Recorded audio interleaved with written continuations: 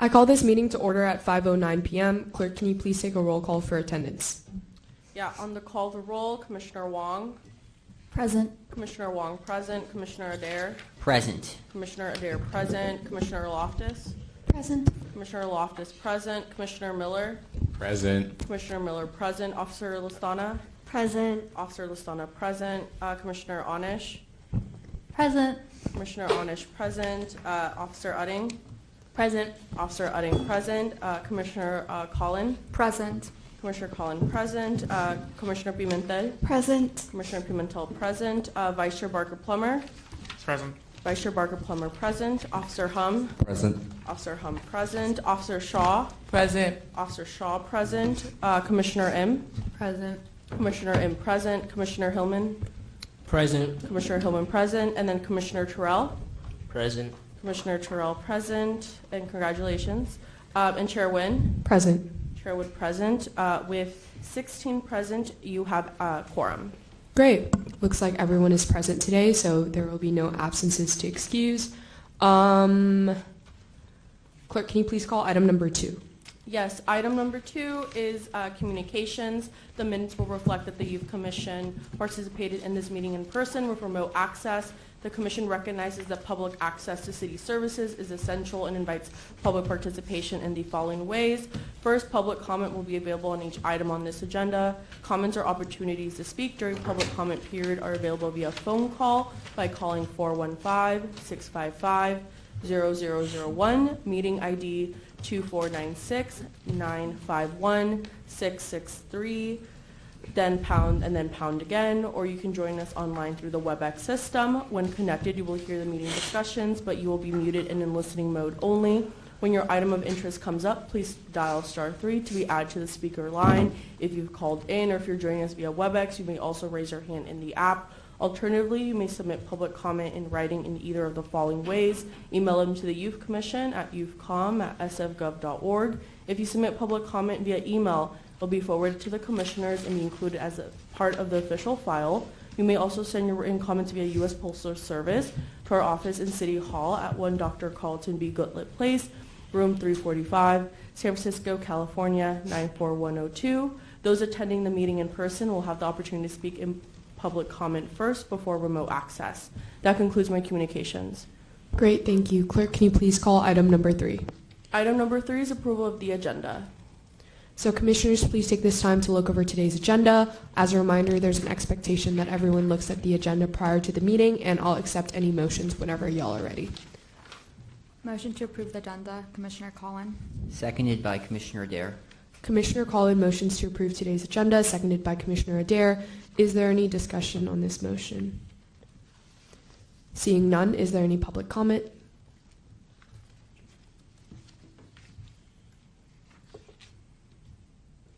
There is no public comment.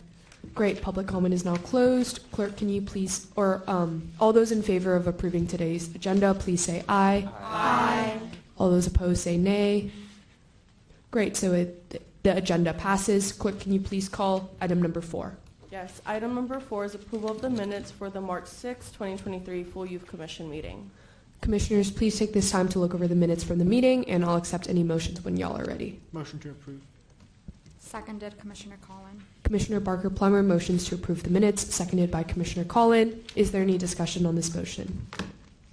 Seeing none, is there any public comment? There is no public comment. Great, all those in favor of approving the minutes, please say aye. Aye. All those opposed say nay. Great, so the minutes are passed. Clerk, can you please call item number 5? Yes, item number 5 is general public comment for matters under the jurisdiction of the Full Youth Commission, but not on today's agenda. Members of the public who wish to provide public comment on this matter should start to line up behind the podium and or press *3 now if you're calling in remotely, or if you're joining us via WebEx, you should also raise your hand in the app. Your cue to begin your comments will be you have been unmuted if you've called in, or you will hear 2 beeps if you join the meeting via WebEx. Madam Chair, you have no public comment. Great, thank you. Public comment is now closed. Can you please call item number 6?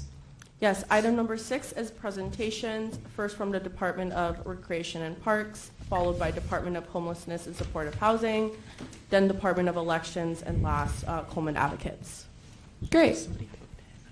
So starting off with the presentation from the Department of Recreation and Parks, we have Antonio Guerra, Director of Administration and Finance, and This is Nick Williams, Superintendent of Recreation. great. Alongside. Thank you, Nick, for joining us. So you guys will have 10 minutes to present and 10 minutes for questions. Do you think that's enough time for you guys? Okay. Thank you so much. Feel free to start whenever you're ready. Good evening, Commissioners. My name is Nicholas Williams. I'm the Superintendent for Recreation and Community Services for San Francisco Recreation and Parks. It is my privilege to stand before you this afternoon and share some information with you from Recreation and Parks. The San Francisco Recreation and Parks mission is to provide enriching recreational activities, maintain beautiful parks, and preserve the environment for the well-being of everyone in our diverse community. Part of our vision is to create a more livable city for all and to foster parks that bring us closer to play, nature, and to each other. Our values revolve around respect, resilience, relationships, responsiveness, and results. Thus, our strategic plan aims to inspire public space, inspire play, to inspire investment, to inspire stewardship, and to inspire our team. Engaging youth is essential in achieving those goals, and we offer a myriad of youth initiatives which I will share with you now. The first one is our Workreation program. It engages teenagers between the ages of 14 and 17 who either live in San Francisco or go to school in the city, and it provides them work opportunities with day camps, aquatic centers, in our administration offices, in our recreation centers, and in our parks. We also have the Greenagers program, which is an outdoor youth leadership program that offers early high school teens a chance to play an important role in the community by improving the city's green spaces through stewardship, engagement, and raising awareness. We have the Youth Stewardship Program. It engages youth between 2nd grade and 12th grade in environmental education and service learning that includes field trips in parks citywide, exposing urban students to an outdoor learning environment that is challenging both mentally and physically. Subjects include science, environmental education, local, natural, and cultural history, and social responsibility. We have a program entitled Requity that is a combination with the words recreation and equity, and it provides free, dynamic, engaging, culturally relevant recreation programs to youth under the age of 18 that happen to be living in shelters, foster care, public housing, or other housing developments. And we provide intimate and relevant resources to those families to promote healthy and active lifestyles. In addition, we also have our Peace Parks programs, which promotes community wellness and violence prevention in underserved communities. Bayview, Hunters Point, Portola, Visitacion Valley, and Silver Terrace, and it has a focus on youth with the ages of 16 to 25. We also have the Tennis Learning Centers, which is a tennis-based after-school program that we run out of Golden Gate Park, Western Addition, Chinatown, Bayview, Hunters Point, and Excelsior. In addition, we also run after-school programs at 14 of our playgrounds and recreation centers. These provide safe and nurturing environments for our youth in grades K through 5 to develop lifelong recreation and leisure skills. We have rec summer camps and other day camps. We have over 90 camps offered at over 51 of our recreation centers, pools, parks, and clubhouses. And the ages range from our camps between 4 and 17. We run a program in conjunction with the Mayor's Office, which is our Teen Outdoor Experience. It's an initiative designed to encourage youth to reconnect with nature, and we have a camp facility up by Yosemite, Camp Mather, that we take teenagers to. We run the Bayview United, which is a co-ed soccer program predominantly for black youth. It's located in Bayview, and we have 4 teams that are currently playing co-ed soccer out of the Bayview. We're really proud of that, and the kids are really proud of their accomplishments. And then finally, we have the Bayview Safety and Swim Splash program in conjunction with our efforts to rebuild the India Basin. The Bayview Swim and Splash guarantees that kids in the Bayview area will get water safety and learn to swim lessons so that when the India Basin is open, they can actually access the water safely. With that, I'll turn it over to our Director of Finance, Mr. Antonio Guerra. Thank you, Nick. I'm going to take the budget in two pieces. First, we're going to talk about the revenue side. So I know there's a lot of concern about the city's budget process and the fact that there's potential budget cuts. Rec Park works a little bit differently. We have what's known as a baseline through Prop B, which means we get an additional $3 million of general fund every year. Plus, we have a dedicated open space fund, which is essentially a certain portion of property tax in the city and county of San Francisco. So this slide here is their trend in earned and program revenues, which is the third component of the revenues that we receive as a department. This is everything from recreation fees, golf fees, anything where, and also includes marina fees where somebody has a boat in the marina. What this shows, if you look at the far left blue bar, that is fiscal year 18-19, the last year before the pandemic. That is $51.8 million that the department took in actual revenue. And what you then see is a rather dramatic decline over the next 2 years. March 2020, the second bar, that was when we started to close, and so we weren't running programming. That is a hit to our revenue. The following year, with full closure and health orders, was $29.6 million.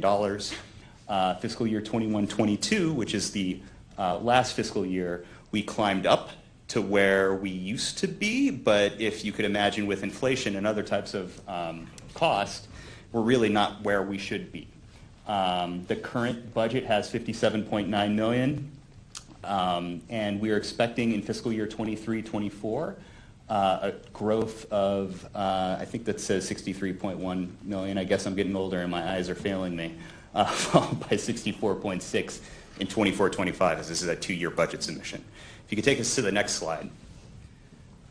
Our revenue is made up of the three sources that I mentioned, the general fund, open space, and the earned and program revenue that we derive from our services. The one thing I want to point out on this pie chart, since this is a 2-year budget, capital projects tend to be very lumpy. And in this case, it is really, really lumpy because next year we're going to be budgeting a $105 million appropriation for work at the East Harbor in the Marina District. It is an effort to renovate, provide environmental remediation, and add new recreational opportunities, which is paid for through a settlement agreement with PG&E. Because of that, and that $105 million, year one looks very, very large with capital projects, followed by year two of the budget in 24-25 being more of the one-third, one-third, one-third that we usually associate with Rec Park revenue. The next piece of the presentation is the expenditure budget, and you can just go ahead and move on to those slides. Same deal with the pie chart here.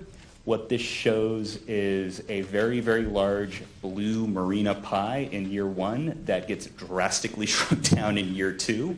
I think the better reflection of our budget is the second pie chart in fiscal year 24-25.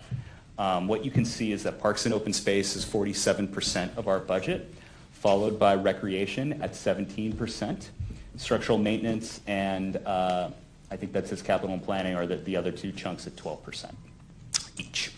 Next slide. The other way to look at our budget is through what we actually spend money on. And so once again, year one has a large capital outlay, which is not only the $105 million, but we have $15 million of general fund baseline, which supports maintenance, as well as charter mandated capital expenses in our open space fund. But really year two is more of the normal look at our budget. Basically what you see between salary and fringe, we spend our money on people. People are who provide the services that you see out in the field. They're the gardeners and the custodians keeping our parks clean. They're the people who are teaching Zumba classes. They're the people running the day camps. So we are at our core a group of people who deliver services to the city and county of San Francisco. The other large pie chart slice of the year 2 pie chart that I'd point out, work orders, I think that says about 14% there. A good third of that work order budget is our agreements with the SFPUC for utilities, which are going drastically up, unfortunately, over the next few years. We also have non-personnel and capital outlay there in terms of the account in year 2. Next slide. Our proposed budget investments, and I think we're bumping up on the 10 minutes, and I want to be conscious of time, but we split this up into budget investments for youth since this is the Youth Commission. In both years, we're going to be increasing funding for recreation programming, $500,000 in fiscal year 23-24, followed by $1 million in 24-25. That funding is essentially funds the staff that does the programmatic work out in the field, day camps, Mather, it's our Rec Leader program. And on the next slide, what we have are some investments within Requity itself. So we have additional funding for Bayview Safety Swim and Splash, funding for staffing at Margaret Hayward Clubhouse, an additional rec coordinator along with some other positions, as well as $40,000 for the Junior Warriors because that has been a very popular program. We also have additional positions for 900 Innis, which is a capital project that is in the southeast that will be opening soon, as well as HERS Playground Rec Center. We need additional staff as those projects are completed. The following slide shows some other budget investments. And we got a new picture, so that's great. Some of the other things we're doing in the department that aren't necessarily directly impacting youth. Capital and planning, we're adding some positions to support the health and recovery bond that was just approved by voters in 2020. It's well over $200 million program that is going to renovate and build new parks throughout the city. Mission Bay Parks, this is open space near Chase Center and the Oracle Park. Those parks are scheduled to come to us, and we're making some staffing and funding investments in year 1 of this budget. And as you can see, there's volleyball underneath the freeway. That is part of the Mission Bay Park system. Additionally, we're requesting from the mayor's office new park rangers. And that is not going to be funded with our own internal funding. That's a request. We also have a recovery of the local economy with focus of downtown and economic core as one of the mayor priorities. And so we're also going to be looking to invest in the partnerships division to support community outreach and philanthropic opportunities. I think we have one more slide. This is broken up into mayoral priorities, reducing homelessness and transforming mental health service delivery. One of the things our rangers do is really engage people who are unhoused in our parks and try to work with them and get them in contact with the homeless outreach team. We also have a disability access coordinator position upgrade in our budget to support our programmatic and facility access programs, counting technologies to understand who comes to our parks and the activities in our parks. We often have these large events like World Cup viewings, and we want to know how many people are coming. And then finally, we have some investments in our human resources team to bolster our hiring during times of really busy periods like summer. I think that's our presentation. And so I guess I'll leave it in saying that the general manager really intended to come tonight, and he is having dinner with his parents. So he sends his apology. He said he didn't want to break his dinner plans with them for a third time, so he's very sorry. And he was like, "Can I go in on Teams?" And we're like, "Phil, we got it." But I think next year, if you ask us back again, we're happy to bring it back. Great. Well, thank you so much for your presentation. And that is valid. Family time is very important. So you're all good. But thank you guys so much for your time today. Now we're going to open it up to commissioners if you guys have any questions. Yeah, Commissioner Miller. Great. Well, thank you so much for coming tonight, Nick and Antonio. I really enjoyed your presentation. I think I attended like a budget town hall maybe a month ago, and we talked about it then, but I was just curious if maybe, I know Nick wasn't at that, so maybe he has like a answer to this, but I know before the pandemic, some of the pools and the recreation centers, they used to be open 7 days a week, including, on Sunday and Monday when they're currently closed. But, during the pandemic, it shifted to 5 days a week, and I know like Sunday for like young people who are in school Monday through Friday, that's a big day for them to be accessing, these services. So is there any like consideration to like reopening these pools and recreation centers on Sunday? Thank you, Commissioner. That's a fantastic question. Currently, the pools are open from Tuesday through Saturday, so we've added the extra 5 days. We have proposals to expand, but we're still in discussions about that. It won't happen this budget cycle, but the plan is possibly next budget cycle to be open either on Sundays or Mondays, but we'll bring that information back to next budget cycle. So by like next budget cycle, would that be like starting in the summer of 2024 or in 2025? It's a 2-year cycle, so. It's 2024 because it's a rolling 2 years. So. I see. Yes. Thank you. Thank you, sir.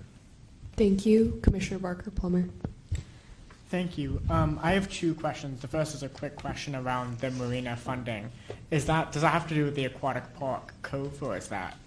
No, the Aquatic Park Cove is actually federal land underneath the National Park Service. So if you know your compass directions, you go a little bit further west past Fort Mason.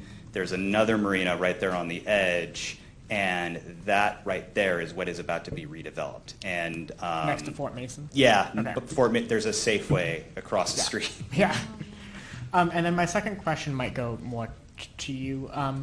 So I recently was on a town hall call with parents on San Francisco's west side, and one of the issues that they brought up was priority registration for camps for kids with disabilities and how that had changed. I think it was originally one policy with Summer Together over the past 2 years, I want to say. It had changed, and then now it's changed back, and it turns out that the change that had happened with Summer Together had been quite beneficial for these families with disabled kids having priority and how they were able to qualify for that. And they also were concerned about the way that it was communicated sort of last minute to them. So I'm wondering if you can talk about that, and if not you, if there's someone else I can follow up in the department to make sure that we make policies that are easy for these families to utilize and to make sure that they do get the priority that they need for summer services. Thank you, sir. That's also an excellent question.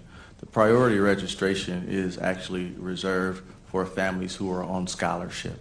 Mm-hmm. And so the reason that we do that is because families that are on scholarship oftentimes miss out on the opportunity to register because our classes are very competitive. They usually sell out. And so families on scholarship often don't have the opportunity to participate in the classes that they choose. And so we did consider students with disabilities to have priority registration. We can continue that conversation, but right now the policy is for priorities for those families that have scholarship. Yeah, and I would appreciate following up on that as well. I think that's an important area to look at. Thank you, sir. Any other questions?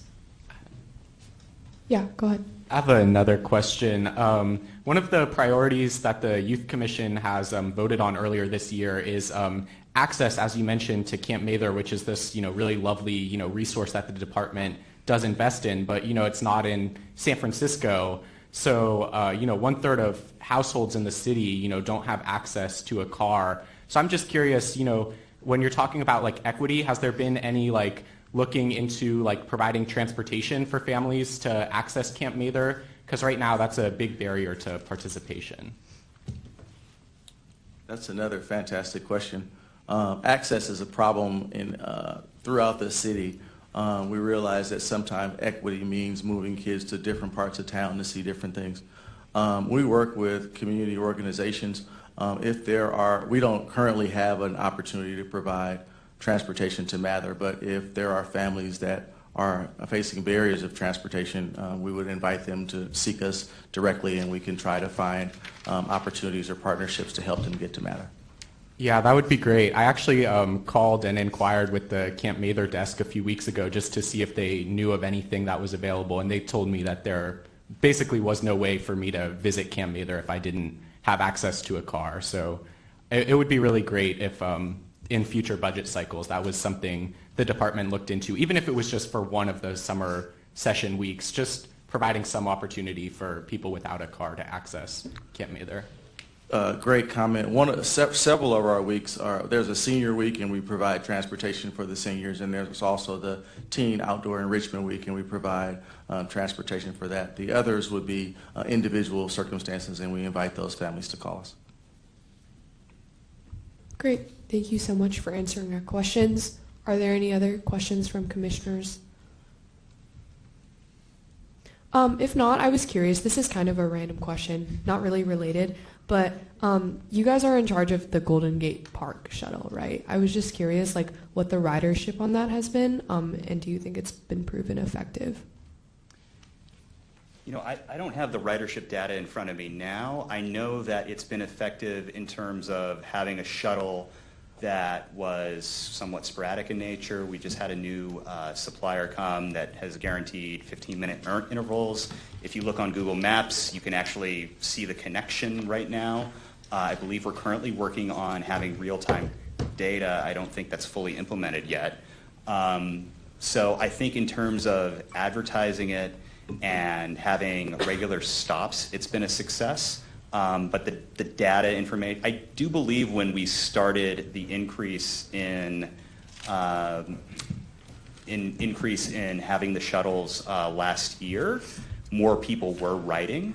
But that's totally not a random question at all. It's actually, you know, we spent, I want to say, it cost us about $600,000 to ensure that we were having daily service throughout the entire week, and that people who, as with the closure of JFK and turning it into a pedestrian area, that there would be access to the various sites for, and that they would remain accessible.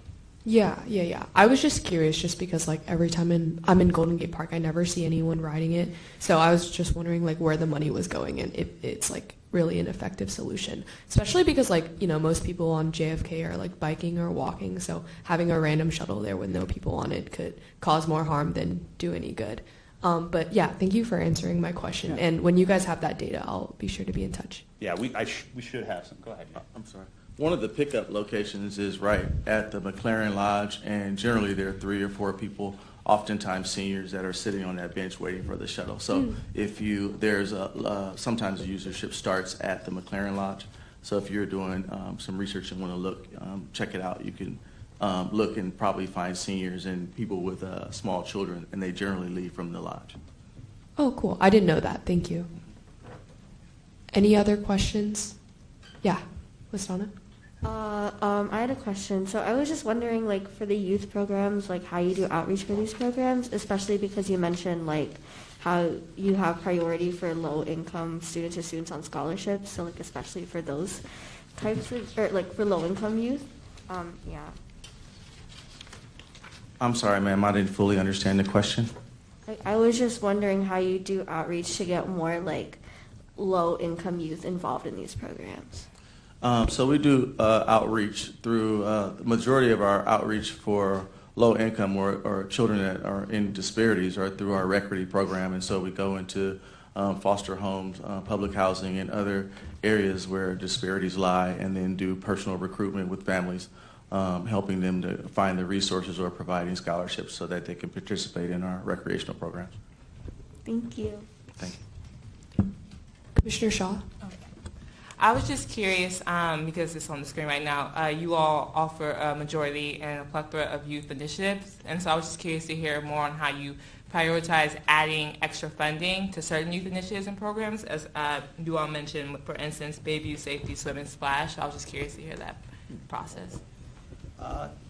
Yeah, in general, we have an internal budget process where people like the superintendent of recreation submit ideas on ways we can bolster the budget, as well as all the other members of the leadership team. And it's really just a thought process where we hear it's either community engagement or actual activity. Like in the case of Junior Warriors, where we knew that there was a demand, then that became kind of at the top of the list. It's a variety of ways, and it's usually just from talking to our staff, and then if the funding is available, then we're able to go ahead and fund that. So, yeah. Got it. Thank you. Great. Well, thank you guys so much for answering all of our questions. I believe time for questions is up, but if we have any further questions, we'll be sure to email you guys. But yeah, thank you for coming in person and speaking to us. Really appreciate it. Okay. So presentation number 2 is from the Department of Homelessness and Supportive Housing. Is Gigi present?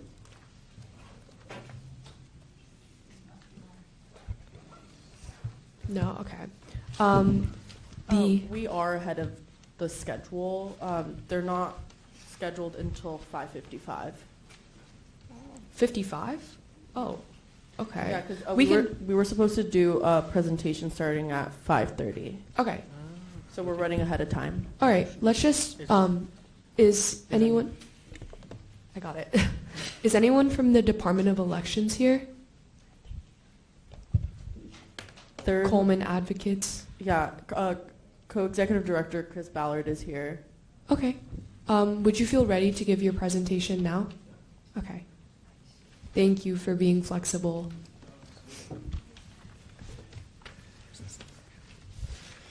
Okay, well, you have 10 minutes to present and 10 minutes for Q&A. Does that sound okay to you? That sounds good. Sounds Great. good. Feels good to be up here, too. Hear my voice. Let's see. Before I start, I do just want to give you all just some love and appreciation for serving the city, right? When I was 21 years old or 22, I chaired the planning commission of the city I'm from, right? And I made big decisions, important decisions, and I changed people's lives. So to be here in front of you, I see you doing the same thing. So thank you. Thank you. I will get started. Chris Ballard, I'm the co-ED over at Coleman Advocates. Co-ED just means I'm one of 2 executive directors of Coleman Advocates. Joy, you can scroll down. So who are we? I think some of you may know who we are. We've had some presentations in the past. Coleman builds the leadership and power of low-income and working class Black, Indigenous, people of color, children, youth, and families in San Francisco to advance racial and economic justice in our schools and in our city. Black, brown, intergenerational unity. Folks, that's what we're about. That's what we push over at Coleman. We've got 4 programs, CMAC, Children Making a Change. We teach kids from age 4 to about 13 about equity, about social justice, right? We have Youth Making a Change, which is our YMAC program, which is programming in our high schools in San Francisco. And then also Parents Making a Change, which is for parents. And then Students Making a Change is SMAC, which represents our city college students in San Francisco. Let's see, our systems change approach. Okay, folks, this is what we're kind of trying to fight against, right? So we've been around for 48 years in San Francisco. We have been fighting against systemic oppression for the longest time, right?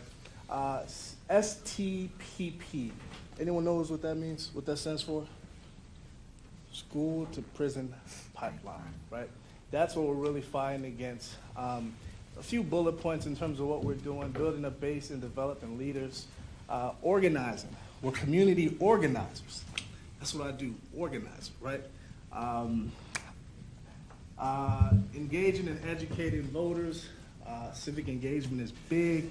Big election year coming up next year. Politics is heavy. Monitoring systems and policies, and then building alliances, coalitions. You can't make change by yourself, right? Next, please, George. Thank you. Key accomplishments. Folks, we have a lot. We've been around for 48 years. 48 years. We passed the first parcel tax in San Francisco that allocated property taxes into the SFUSD education budget, right? Long time ago. Also, Children's Amendment, DCYF, College and Career for All Policy, SF Parent Advisory Council, We help start up 7 school-based wellness centers in SFUSD, and that's not enough, right? We all know that's not enough. We created and institutionalized the SF Youth Vote Program, SF Youth Commission. SF Youth Commission? Wink, wink. Passage of the landmark safe and supportive schools resolution, closing juvenile hall, trying to dismantle the MOU between police and our school district, as well as Prop G. Okay, folks, so here's the thing, right?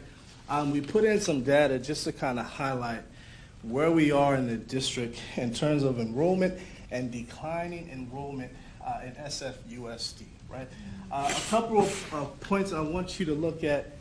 The dark blue, the very top African American enrollment, you'll see in 2015, before the pandemic, we had about 5,465 students enrolled in the district. You look at last year's data, the numbers went down a little more than 1,000 students, right? 4,075 students. Also, pay attention to our Native population and our Pacific Islander population.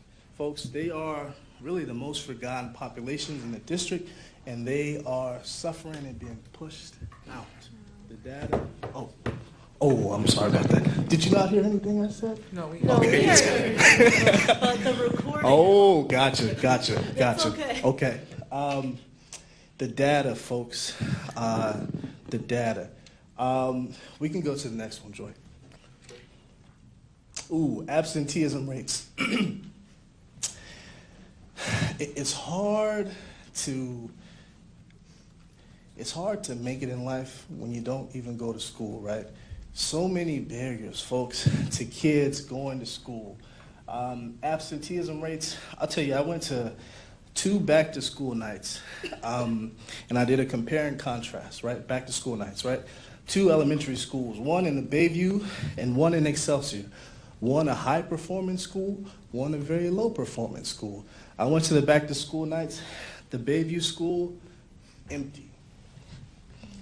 Empty, right? Crickets. It was just the saddest thing I've seen in a while. I went to the Excelsior school, lively, beautiful celebration. Parents, children laughing, happy, enjoying the fact that they're getting a quality education, right? Contrast, keep in mind the contrast. Absenteeism rates, folks, are Pacific Islander students on average 36.4 days absent, right? 64.6% chronically absent. African American kids, 33.8 days absent versus our Latino students, 23.3 days absent. Next slide, please. This is just a graph, just to highlight the data I just went over. Joe, you can go to the next slide. Suspensions, folks. This is another big focus of ours in the district. We led a campaign, Solutions, Not Suspensions, a few years back in San Francisco. And while over the last 5-6 years, suspensions have actually gone down in the district, right? But the disparity rests within our black African American students because they still represent an overwhelming majority of the kids still being suspended, right? Next slide, please.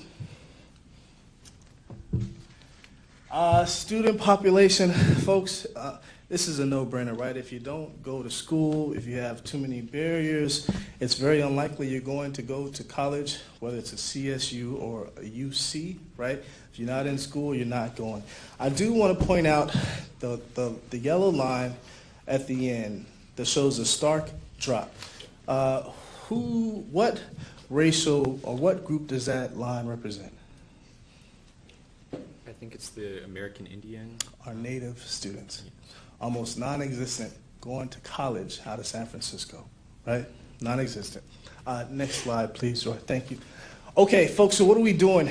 In terms of our youth, we've partnered with 5 elements. We've partnered with Young Women's Freedom Center. We are called the Reimagine Youth Justice SF Coalition. The vision is a radical vision to build a different support ecosystem for youth that is community-driven focused, that creates new opportunities for success.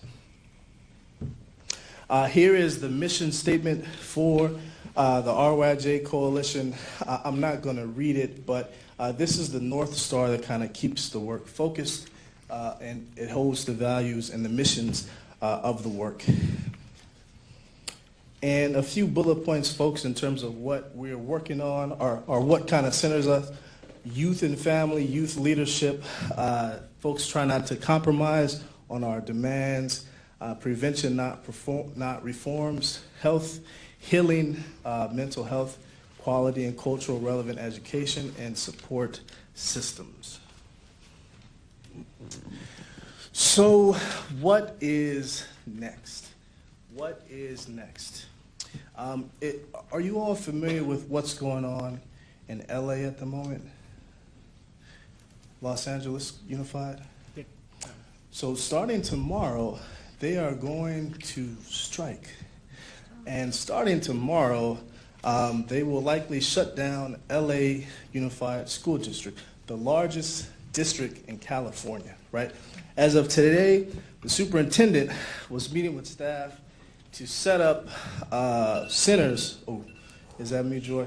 Yes. That's good. Gotcha. Please keep going. Thank you. Yeah. They set the superintendent set up centers at local YMCAs as food outlets for students who are low income, who, if school shuts down, they won't have access to breakfast, they won't have access to lunch, right? This is going to happen tomorrow, right? Folks are striking in LA because teachers are underpaid, contract workers also underpaid, right? And I say that to say this. LA Unified has been in the news this week, and they've kind of drowned out San Francisco, right? But I do want to highlight that we are struggling in San Francisco, right? We all know what's going on. We know that safety is a big deal right now in the district, right? Kids are getting jumped on and off campus. We have intruders walking into bathrooms, assaulting our children, right? And the issues continue to pile, right? But what we're doing, a couple of things just to make sure we're addressing the harms, right? We're reimagining safety and wellness, right? When it comes to crime or violence at schools, the first response should not be police, right? The first response should be wellness. The response should be conflict mediation. The response should be mental health, right? Alternatives to safety and wellness. Supports and violence mediation. We're also working on a DA accountability coalition, right? Trying to make sure that we're not pushing our students into the school-to-prison pipeline, but taking them aside, giving them alternatives to address their needs so they can be successful and eventually sit on panels just like each of you to be impressive and to make positive impact, right? That's what we're doing, folks. Joy, is that it? Oh, okay. Oh, I got it. Okay. So this sums it up. We are building a city of hope, justice, and opportunity for children, youth, and our families. Great. Thank you so much. Do commissioners have any questions for Chris? I'll take a question, please. First of all, thank you so much for presenting here. Just have a question about, because you mentioned in your core values about making non-compromising demands. Yes. But at the same time, we've seen the results that you've had and what you plan to do in the future. So I'm just wondering, how does your organization balance those core demands with actually reaching out to other people and making the compromise that's inherent to actually getting things done? No, that's well said. But keep in mind, I will say this. When it comes to the experts on youth issues, youth are the experts. And Whether it's the DA or the mayor or the Board of Supervisors, they should be coming to you all for solutions. So when we say non-compromising on demands, it's demands from our youth who are the true experts in the work. But you got to know politics, right? If you want to maneuver, if you want to get legislation passed, et cetera, you have to politic.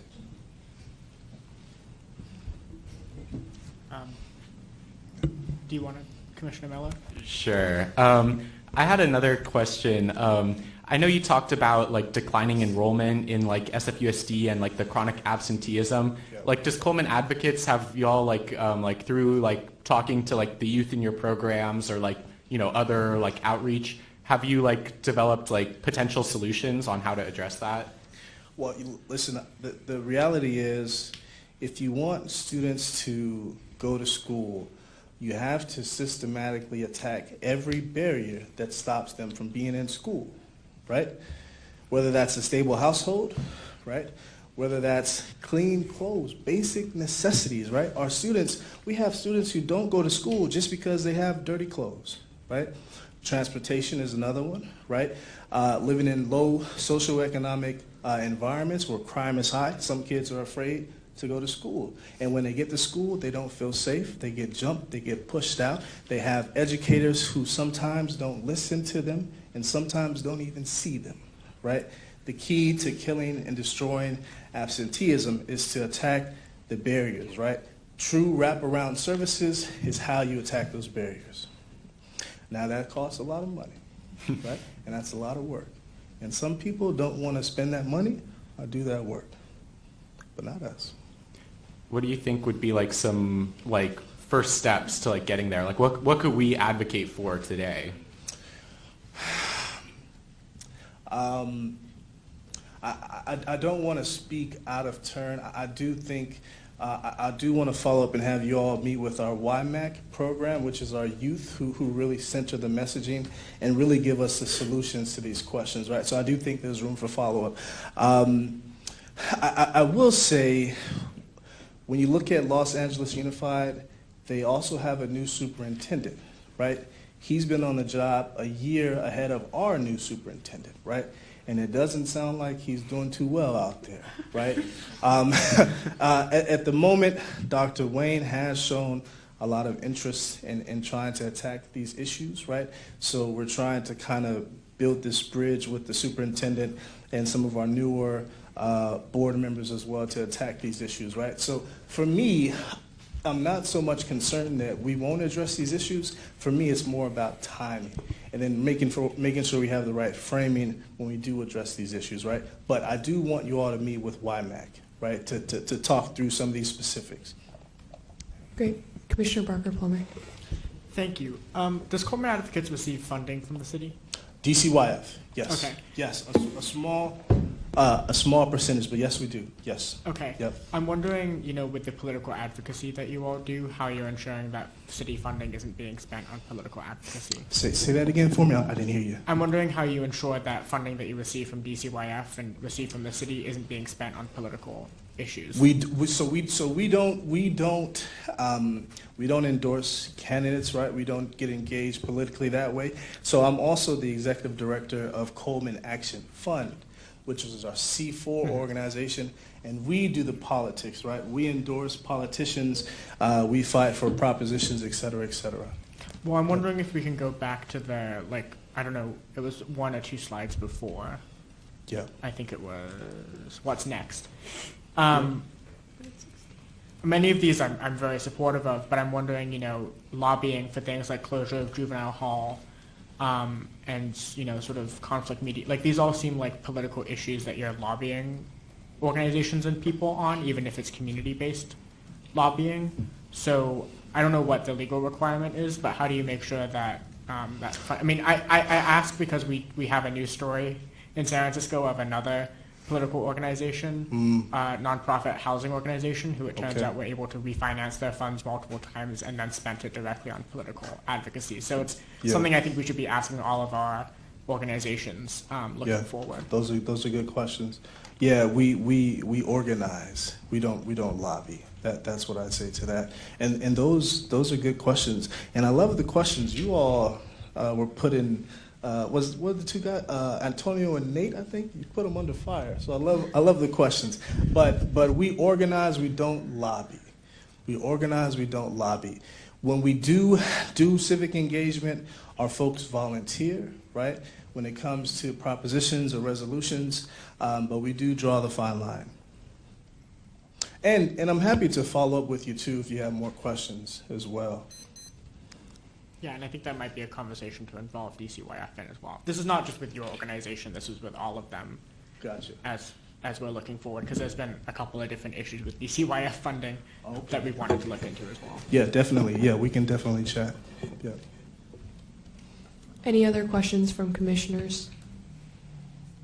3 minutes. If not, I had one. I was wondering about points of collaboration with Coleman Advocates and the Youth Commission. Like in the past, we've partnered on a lot of things, especially Vote 16. But currently, we are hoping to get Vote 16 on the 2024 ballot, and we've been working on alternatives to youth incarceration. We did a lot of research on juvenile hall for our budget and policy priorities. So I was wondering what you think collaboration would look like in this next term with the Youth Commission and Coleman Advocates, and how we can support the work that you guys are doing with any of these things. Yeah, I think we need to work more closely together, right? I think when I see you all, I want to make sure that you're getting a full lens of the city, of the politics and the power at play, right? Mm-hmm. And I do think, there's a lot of room for growth with us, right? And I do have to tell you, I'm actually pretty new, right? I don't think I said that to you, right? I actually just started at Coleman last year as the ED, but I was with Coleman 2011, way back when. Then I went to law school, then I was a professor, then I did the politics, and I just came back to Coleman as the ED. So I left, and then I came back home. But I think there's a lot of room for growth. And for me, it really is having regular meetings between us, right? Collaborating, looking at the issues in the city, getting ready for next year, and trying to make the best moves together, right? Mm-hmm. So a set time, a set date, a set place, and working together. Yeah, definitely. I definitely see a lot of alignment in both of our missions. And right now, the Youth Commission is kind of working on restarting everything that we've worked on in the past, especially with Vote 16 and Juvenile Hall. So yeah, that's a great idea. We'll definitely have staff coordinate meetings so that we can stay updated on what you guys are working on. Awesome. Yeah. Love it. But any other final questions? You all are very impressive. Keep going. When the going gets tough, just dust your shoulders off. Keep on going. All right? Thank you. Thank you so much, Chris, for your time. Really appreciate it. Great. So now we can move to the Department of Homelessness and Supportive Housing presentation. Is Gigi there? Okay. Is anyone from the Department of Elections present? Okay. Oh, yes, that is.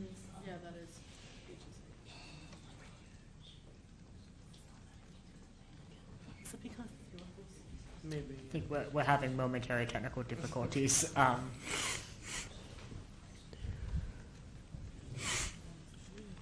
we go.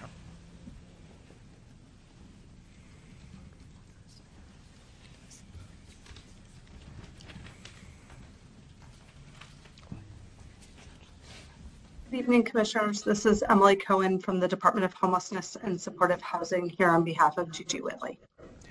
Hello. Thank you so much for coming and presenting to us on last minute call. Are you ready to present?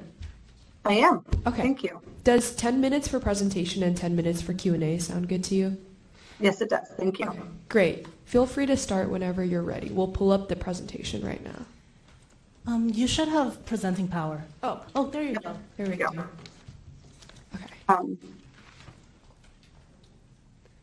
Fantastic. Can everyone see the slides? Yeah.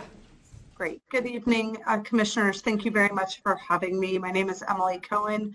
I use she and her pronouns, and I'm the Deputy Director for Communications and Legislative Affairs at the Department of Homelessness and Supportive Housing. And I'm here tonight to present on our budget, our upcoming budget, and to hear your thoughts and input on that and to answer any questions that you all might have. So, quite short. There we go. Our budget overview over the last few years, as you can see here, citywide spending on the issue of homelessness has increased significantly since our department was launched in fiscal year 16-17. This large spike in FY 2021 was due to many of the COVID relief programs that were being implemented, as well as the beginning of the Our City, Our Home Fund, which is the local gross receipts tax dedicated to addressing homelessness. Prop C, or Our City, Our Home, is the funding that you see here on top of the federal funding and general funds that make up our overall city budget for homelessness. In fiscal year 22, 23, and 23, 24, sorry, I'm not sure why my slides aren't progressing, but you can see here that our budget is broken down into multiple service categories, and the vast majority of our budget is spent on housing. 62% of our resources are spent to end homelessness for folks, right? For some people, this is a short-term rental subsidy, and for others, this is ongoing or permanent housing. And this is this covers about 10 to 14,000 households who are no longer homeless, but continue to receive housing assistance from our department. About 20% of our budget is spent on temporary shelter, 8% on prevention, 2% on outreach, 1% on coordinated entry, and about 7% on program delivery and personnel. So we're very lean.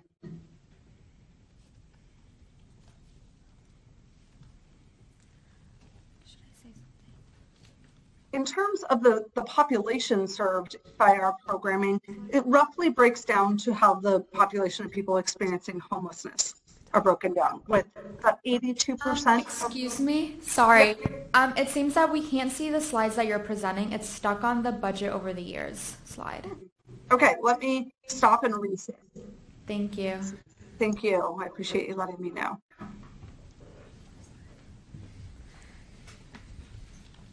Awesome, it's moving. Thank you. There we go, movement. So this is the program service type, as I just discussed, and then population, as I was discussing. About 82% of our budget is spent to serve adults, about 10% is spent to serve families, and about 8% is spent to serve youth. We have in the last couple of years, have some new programming rolling out for young adults. We have 40 new hotel vouchers, which is a new program. It's a kind of a shelter alternative that just launched. We have served so far 150 transitional aged youth within our emergency housing voucher program, which is a new tenant-based subsidy program. We have expanded our flexible financial assistance and our problem-solving resources for young adults. We've opened 2 new supportive housing sites at the Mission Inn and Casa Esperanza. And we launched an Ending Transgender Homelessness initiative, which calls for a specific housing program for trans young adults. And that is in the planning process. Now I want to transition a little bit to more of the citywide budget. As you have likely heard, the city is anticipating a really significant general fund deficit of about $700 million over the next 2 fiscal years. Given this projected deficit, the Mayor's Budget Office sent instructions to departments to propose ongoing general fund reductions for all departments. So for HSH, that would mean a $13 million cut in year 1 and a $21 million cut in year 2. While at the same time, we received instructions to maintain the mayoral initiatives and priorities, which do include addressing homelessness. So our proposed budget did not include general fund reductions or staffing cuts because of the high priority of this work. However, we solved for our budget deficit through proposed revenue enhancements, so looking at different types of funding that we can pull in to offset those costs rather than making program cuts. We are also seeing a decline in Prop C revenue over the next 2 years, a reduction of at least $47 million compared to FY 22-24 budget. This is based off of Controller's Office projections. We're also seeing a shortfall in the Care Not Cash revenue, which is another funding source of ours, and an expiration of time-limited or one-time state funding. We relied heavily on COVID one-time relief funds to expand the shelter-in-place hotels and to convert some to ongoing non-congregate shelter, and those resources are also coming to an end. So despite these challenging budget outlooks, HSH does have really important budget priorities that we are looking to fund and looking to include in our programming. So the first is a significant investment in equity across the homeless response system. We want to expand funding for capacity building for BIPOC providers. We want to invest in wage equity and wage enhancements, specifically for janitors within our shelter system. And enhance nonprofit equity and sustainability measures based on provider input. So we've been doing a lot of work with providers to understand the challenges that they face. We also need to expand the homelessness response system to meet our 2-year goals and projections by adding shelter, housing, outreach, and prevention services. And then we also want to focus on improving quality and access to our programs. So this includes adding capital funds to improve shelter and housing, enhancing behavioral health services, particularly for sheltered guests, expanding money management services for supported housing guests, and adding housing quality standard inspectors to our work so that we can maintain higher quality of the units within our housing portfolio. As I mentioned before, the Our City, Our Home, or Prop C budget is also facing a deficit. However, this budget has a slightly different timeline than the general fund budget. So we did not submit an Our City, Our Home proposed budget to the mayor when we submitted our general fund budget. We are right now meeting with committee liaisons. In March this month, we will get updated revenue projections and then present departmental proposals in April. And in late April, we will take recommendations from the Our City, Our Home committee. Our goal is to minimize the impact of any revenue shortfall on the current homeless response system and to preserve the investments that were already approved in last year's budget process. The budget timeline, some of these things have already passed, like our February 21st submission. March through May is the mayor's sort of budget phase. We are anticipating revised Prop C revenue projections later this week. In April, we will be presenting our Prop C budget to the Our City, Our Home Oversight Committee. In June, the mayor will release her proposed budget, and budget hearings sort of mid-June, and July, the board will adopt its final budget. I am happy to stop here and answer any questions that you all might have. Great. Thank you so much for that presentation. Do commissioners have any questions? I'll take a question. Earlier you mentioned the Ending Trans Youth Homelessness Initiative. I was wondering, like, what specific factors does your department consider in, like, how to address homelessness among trans youth in particular and end it? Because I know that they make up, disproportionate amount of youth homelessness in San Francisco, and they sort of need different fixes than other groups. Yeah, thank you very much for that question. Trans and gender nonconforming people experience homelessness at disproportionately high rates, particularly among young people, although really across the age spectrum. And they're one of the most vulnerable populations experiencing homelessness. So we have recently opened our first trans-focused navigation center in partnership with the St. James Infirmary, and it's called the Taymon Booten Navigation Center. We're really excited about the work to provide safe shelter in a place that is affirming and supporting of our trans siblings. And then the Ending Trans Homelessness Initiative really focuses on enhancing capacity among service providers, particularly working with the trans community, trans and gender nonconforming community, by making housing subsidies available to this community and providing a project-based supportive housing for TGNC youth. So the whole initiative is not just focused on youth, although the supportive housing component would be focused for youth. And what we see here is a slightly different service need from other young people or other folks experiencing homelessness in terms of gender affirming healthcare, cultural competency and cultural responsiveness of the service provider is critical. There's a deep lack of trust of systems and government, and in some cases even nonprofits. And so we really want to make sure that we're working with organizations that are run by and staffed by trans and gender nonconforming people to provide the most culturally competent and culturally responsive care to the community. Thank you. Thank you. Miller? I had some questions. Obviously, I would say that your department is working on some of the most important. This is one of the, if not the top priority in the city right now, addressing homelessness. But I think there's definitely a lot of concerns around how HSH is being run. I don't know I guess my question is if I show up at a coordinated access or coordinated entry point today, would I be able to get a shelter bed tonight, or would somebody be able to get a shelter bed tonight? Does the city currently have capacity? We do have capacity.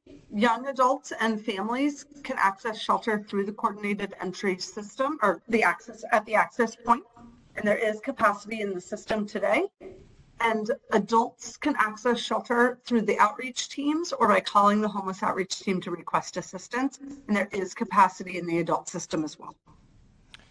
So I think I read that, how do you expect adults to contact the homeless outreach teams, if they don't have, an address, where they could be, found, or they may not have access to a cell phone or other services like that? Absolutely. So certainly folks can call or request assistance at if they call 311, they can get connected. Having telephonic access is a priority for folks. This is something we've heard pretty loud and clear, that folks want a way to call in and request assistance. Folks can go to one of the drop-in centers to ask for help connecting with the HOT team. Every day, we have some shelter beds available, not enough for every person experiencing homelessness. And each morning, we take an inventory of the shelter beds we have available. Basically, the beds that are at, who left shelter the night before, what do we have each morning? And then we allocate those beds on a daily basis to key partners. So hospital discharge gets a certain set of beds. The homeless outreach team gets a certain set of beds. The Healthy Street Operations Center gets some beds. And the street crisis and wellness response teams, right? The 911 police alternative response to homelessness and behavioral health crisis on the street, they get access to beds. These outreach teams are only as effective as the beds they have to offer. And it's really critical that we have beds immediately available for them in their work. So when they're responding to a 911 call or approaching somebody on the street or trying to resolve an encampment, that they can make a shelter bed available. And under the current system, they can.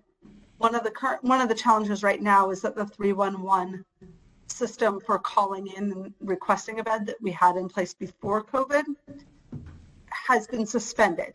And we are in the process of creating a hybrid system that will both have a phone access system through 311 as well as beds allocated to these specific outreach teams.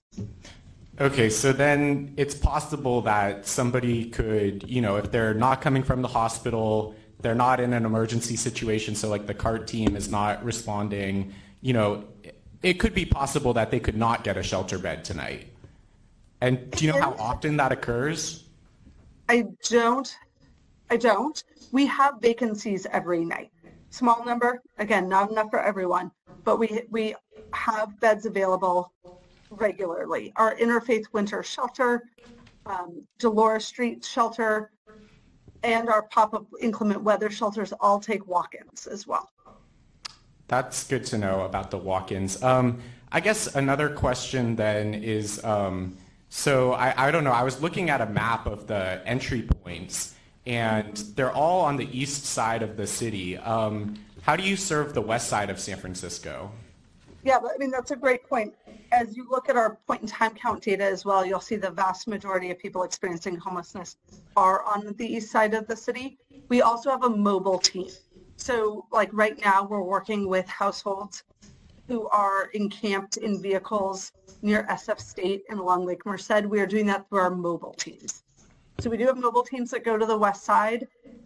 And that's also one of the reasons why we want to get the 311 system reestablished in some capacity so that folks experiencing homelessness on the west side have a more streamlined way to connect with assistance. Sorry, and I have one last question. So I know there was recently a court order about San Francisco not being allowed to conduct sweeps. I guess you referred to it earlier, something resolving encampments, and there's news articles I was just reading in SF Gate that, despite this court order, the police are still going up to people, trying to move them along. DPW is taking people's possessions, and there's stories about this. People are never able to, recover their possessions after they're essentially stolen from them by the Department of Public Works, and it seems like people's rights are being violated here, either by your department or just the city in general. So what's like HSH's stance on this, after the court order? It seems like these are still continuing. So I want to be very clear, HSH's role in any encampment resolution is outreach and making shelter available. We're not an enforcement agency. And so when the city does resolve an encampment, the way it works is that the homeless outreach team, which is funded through our department, will go out several days in advance. We'll let people know. We'll offer people services. We'll post like physical noticing of the encampment resolution. And we'll try to get people to come into shelter. We'll make shelter bed offers. And then they come back the day of the resolution and continue to make another round of offers. So for anyone who accepts that offer, they're able to come in to shelter that day. If others do not accept the offer of shelter, they cannot be cited. We can continue to clean up. We can make offers of shelter and services, healthcare, but our department does not confiscate materials. Public Works still has a bag and tag program, which I know is sort of discussed in this litigation. But HSH continues to do outreach, make shelter beds available, and work closely with the Healthy Streets Operations Center to ensure that whenever they're addressing an encampment, that they have the services and shelter beds available to do it in a way that is compliant with the Boise case. Great. Thank you so much. Do any other commissioners have questions? Okay, if not, well, thank you so much, Emily, for coming and presenting to us today. We really appreciate your time, and if we have any other questions, we'll be sure to email them to you. But thank you very much, commissioners. Appreciate the invitation. Thank you.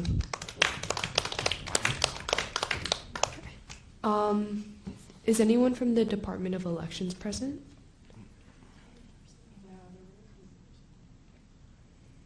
Do you have their contact information? When were they scheduled?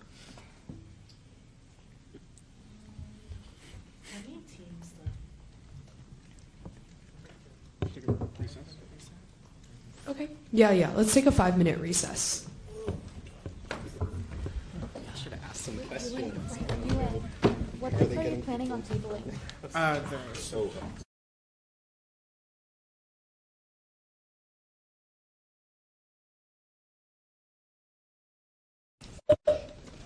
Okay. So I call this meeting back to order at 6:32 p.m. Do we have to take attendance? No. Okay. So it looks like our next and final presentation is from the Department of Elections. Is anyone from the Department of Elections present? Hello. Hi. Sorry, how do you pronounce your name? I don't want to butcher. Tiff and Mayank, okay. Well, thank you guys both so much for coming and presenting to us. You have 10 minutes to present and 10 minutes for Q&A. Does that sound okay? Yep. Okay. Feel free to start whenever you're ready. All right. Should we tell you when to change slides? Yeah. I got a clicker too. All right. Sounds good. Great.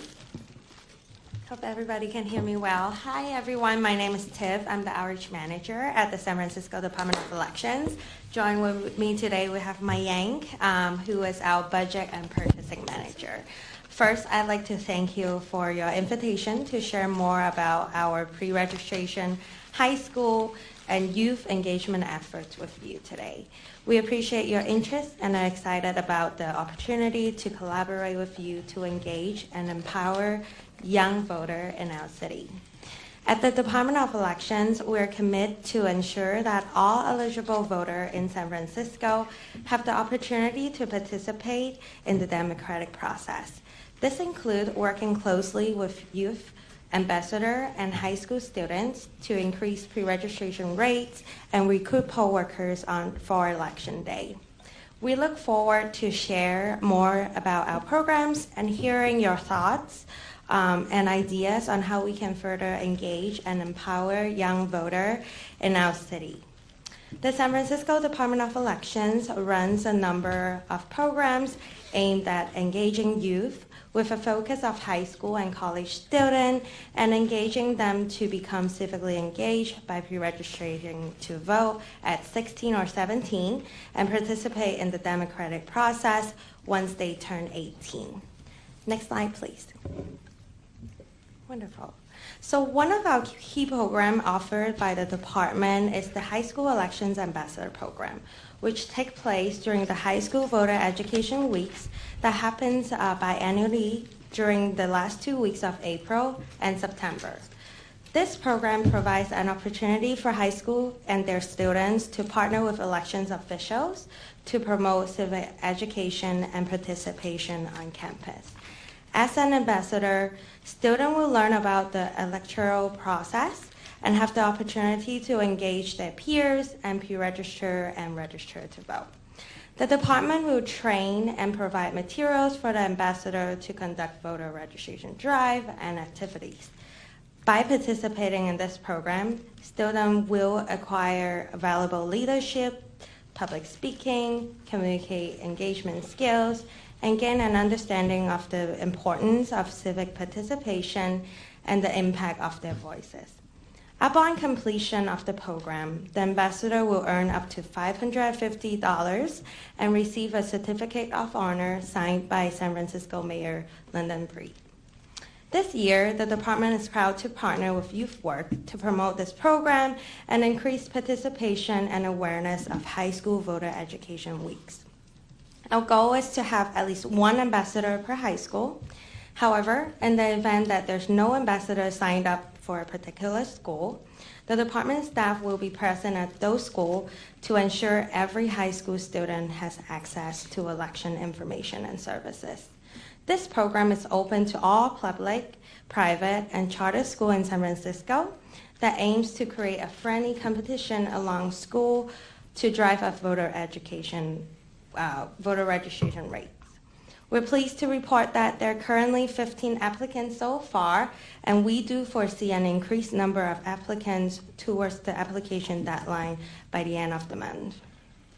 As of today, we have 1,580 pre-registrants, and this number is constantly changing. We're excited to work closely with these ambassadors to significantly increase the number of pre-registration in the city. We recognize that every day people are turning 18 and becoming eligible voters. To ensure that we reach out to these young people in a timely manner, we mail happy 18th birthday postcard to notify them when they're now eligible to vote.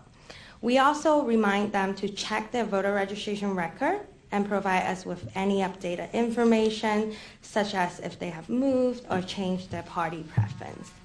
Our goal is to prioritize outreach efforts to engage with youth and ensure that all eligible voters in San Francisco have the opportunity to participate in the democratic process. In addition to our outreach efforts, we're also working on updating our website to provide more data on pre-registration on the near future. We believe that this will help us to better understand the factors that contribute to pre-registration number and develop strategies to address them effectively. Next slide. So aside from engaging with youth on High School Voter Education Week, the department continued to participate in campuses and community events where we reach out to students and young adults, answering questions and providing resources. This includes sharing information in the back to school celebrations, backpack giveaway events, local street fairs, high school internship resource fair, and college workshop. Along with the next slide, you'll see that aside from SFUSD and community events, the department also partners with other organizations such as Boys and Girls Club, CYC, Citywide Black Student Union, BMagic, Department of Children, Youth, and Their Family, DCYF, and the California Academy of Science Teen Science Nights to help plan and coordinate election events and activities. We also set up information booths at sport events inside a stadium such as the Golden State Warriors game at the Chase Center and Giants at the Oracle Park. Furthermore, we often conduct tours at the department, which you see on this slide actually. This provides an immersive and interactive way for youth to learn about the voting system. So these tours are usually facilitated with a presentation on the election process, followed by a demonstration of the voting system in the department's offices. The department continued to expand and improve their youth program with a goal of fostering a sense of civic engagement in the youth community.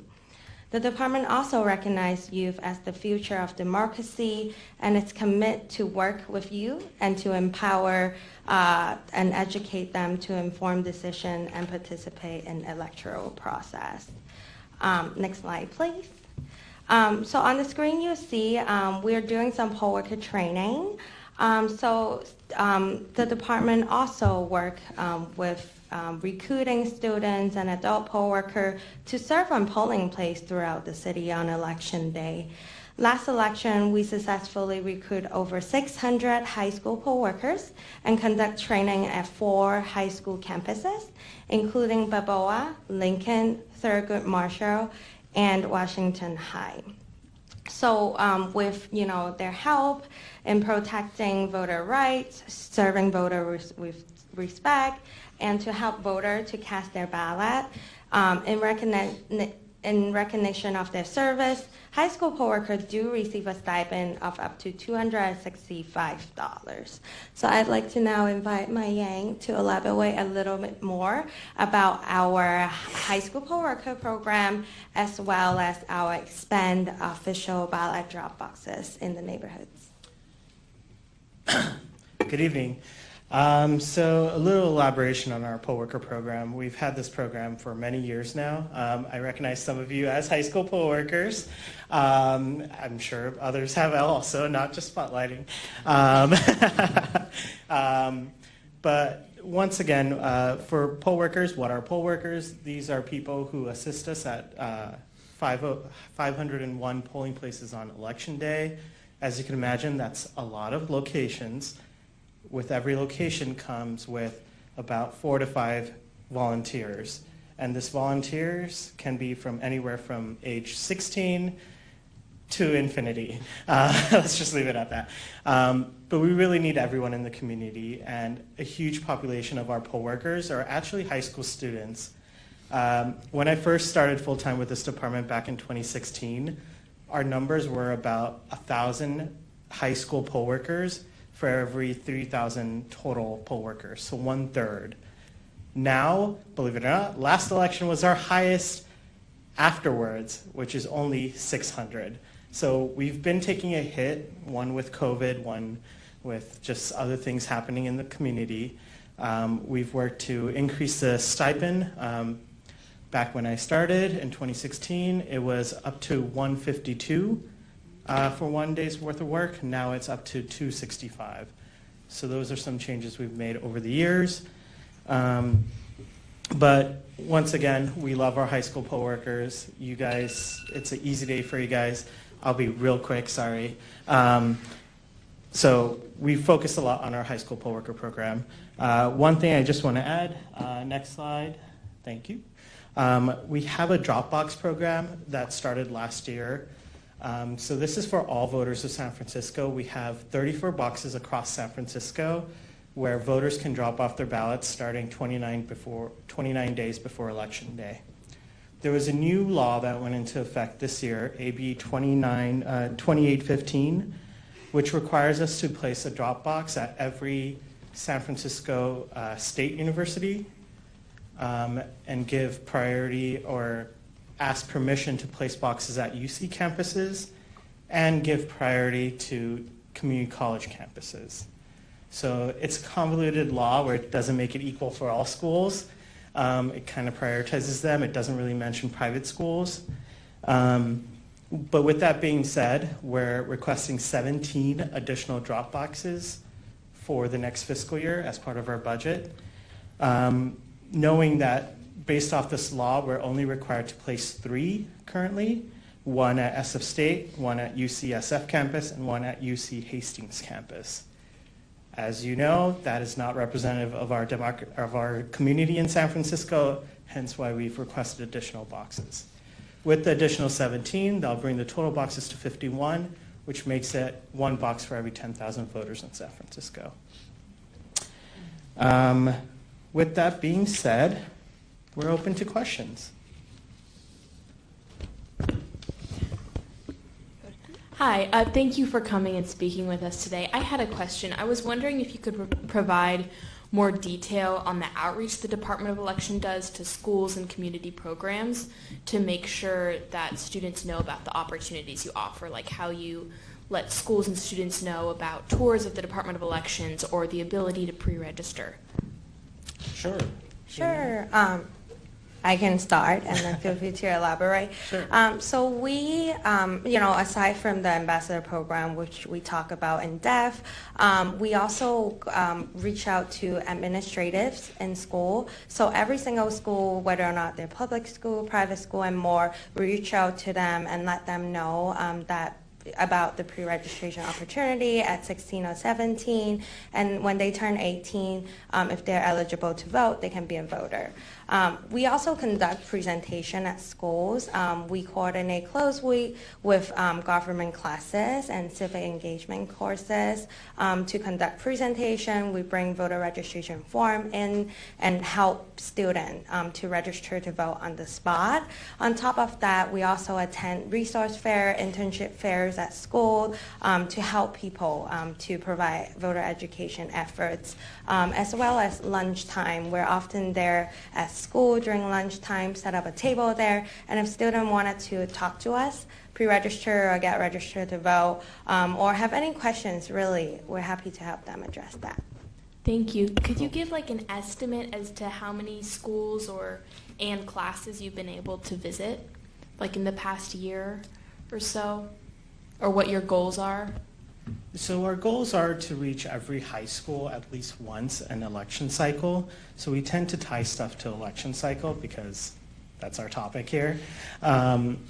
So one of our foot into the door is to present the poll worker program and pre-registration right before the election. And the reasons there's two reasons for that. One, to get the students publicly engaged before an election. They start early for a poll worker, like we mentioned, 16 and older. They can start getting involved. The second is if we pre-register you and you turn 18 during that period before the election, you're able to vote. So we want to get those pre-registrations as much as possible. So there's no exact target number, but we try to hit all the schools at least once.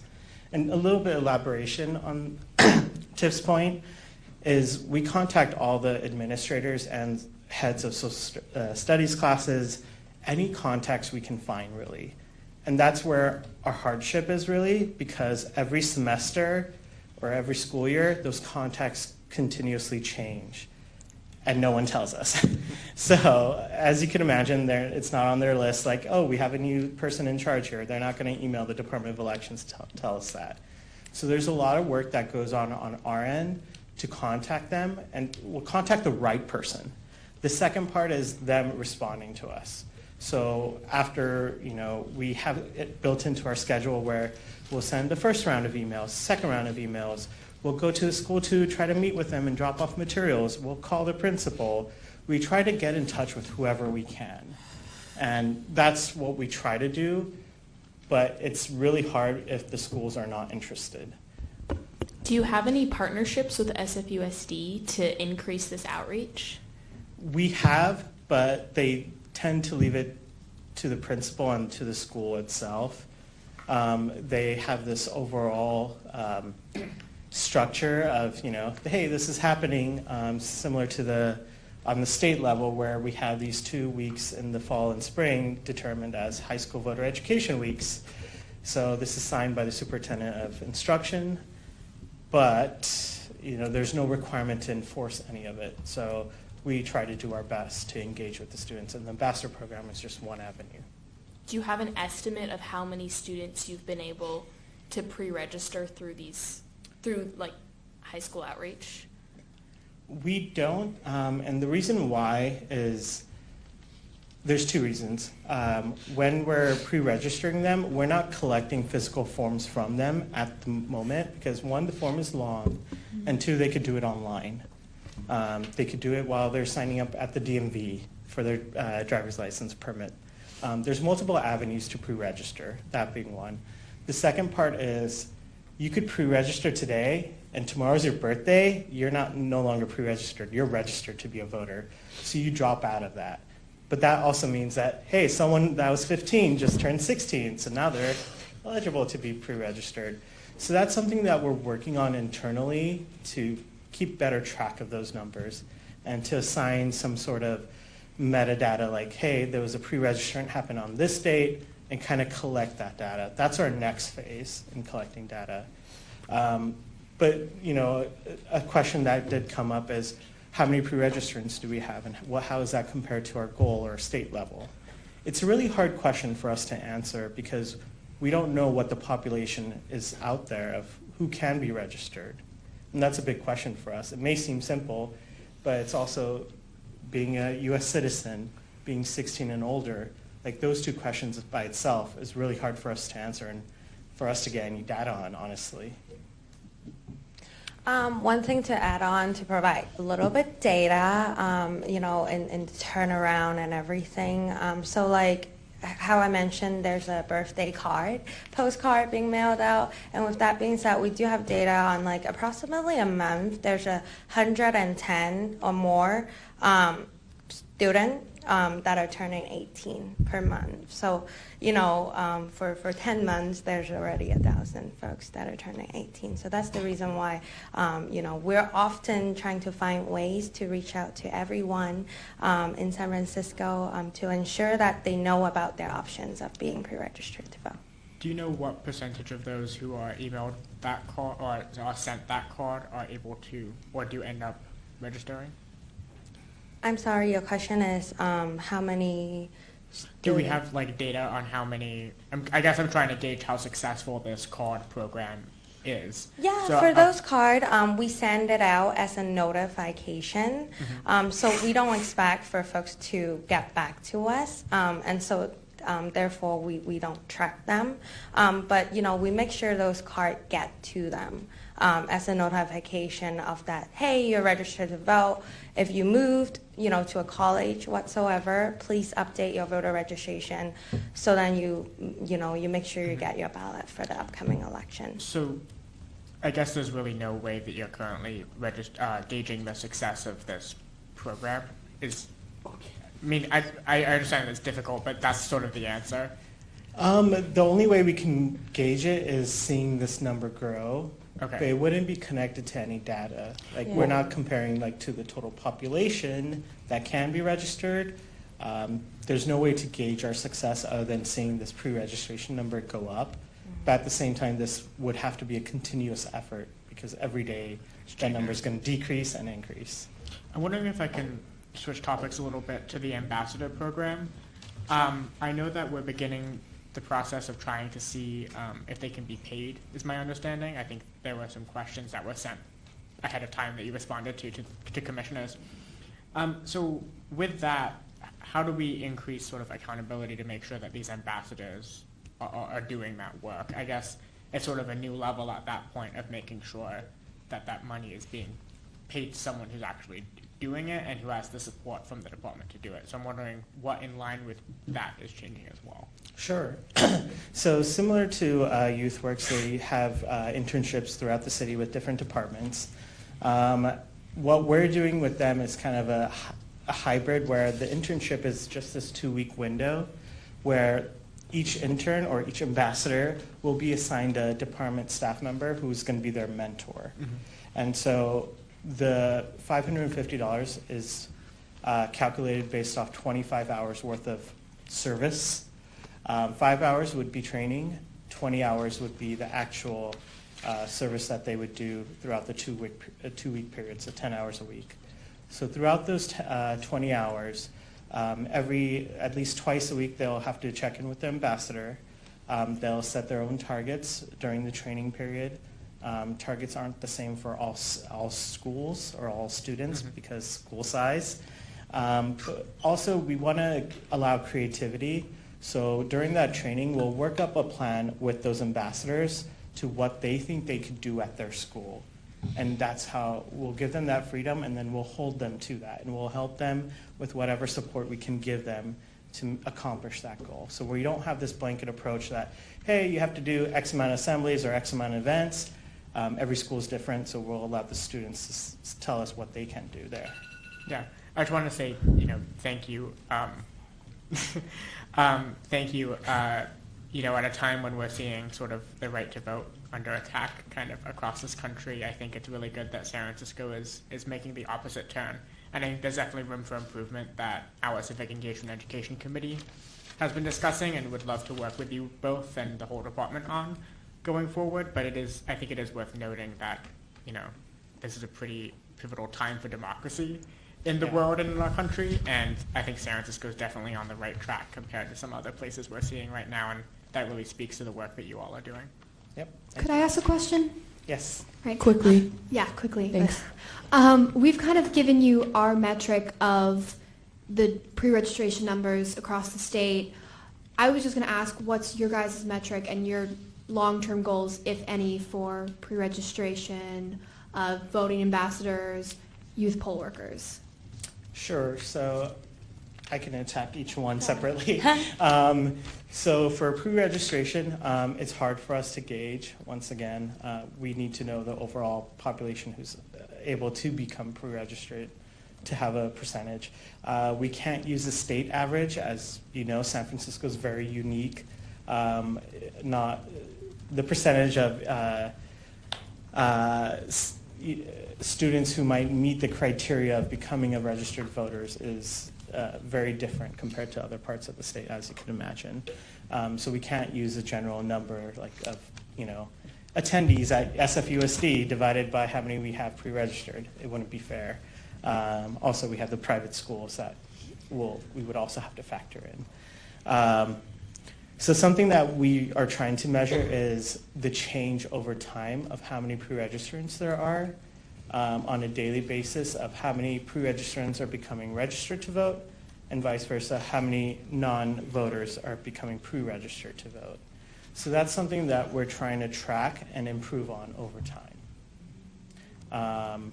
The next one was high school poll workers. Yes, There was or one. voting ambassadors. I mean, I know we're a Ambassadors. little bit out of time, but I just wanted Sure. to know, like, High school poll workers, we need as many as possible. We try to do as much as possible. We go to all the schools as much as possible. We increase the stipend overall across the board. Overall, we need over 2,500 poll workers each election, so as many high school students as possible. That's great. For ambassadors, last spring or last fall, we had about 15. This is when the ambassadorship was not paid. This spring, this is the first time we're partnering with YouthWorks and making it a paid option. So we're hoping to increase the number of ambassadors and try to be more picky in terms of representation across as many schools as possible. We don't want 4 ambassadors from one school, for example. It's not representing all the schools. So our goal is 22 ambassadors for this upcoming cycle. thank you. Yep. Any more It's really questions? impressive, I have to say. Like, I don't know, we give you a hard time, but I think it's really impressive, the work that you've done and that you've been able to like make this opportunity paid. And I don't know, I feel like whenever I go like out in public to like Sunday streets or like any like public event, I see the big, be a poll worker. So I think it's really impressive, your work. So I just wanted to say thank you. Yeah, thank you. Yeah, thank and you. we love answering questions. Yes. There's no hard feelings. Feel free to ask questions. We love talking about what we do, so we're here Yeah. for that. Great. Well, thank you guys so much for presenting to us and for answering all of our questions. Again, we really appreciate the work that you do. And if we have further questions, we'll be sure to be in touch through email. But Sure. yeah, thank you for your time today. Cool. One salesman pitch real quick. We would love for you guys to become our high school ambassadors. You guys are the perfect group for it. Yeah. So we can share this link with everyone through our contacts. You guys can still register. We do need representation from as many schools as possible. Earn up to $550. It's 2 weeks. And I will say, if you have a graphic or anything, we'd be happy to promote that on our social media to Would students. love to. So. Yeah. Yep. Cool. Great. Thank you.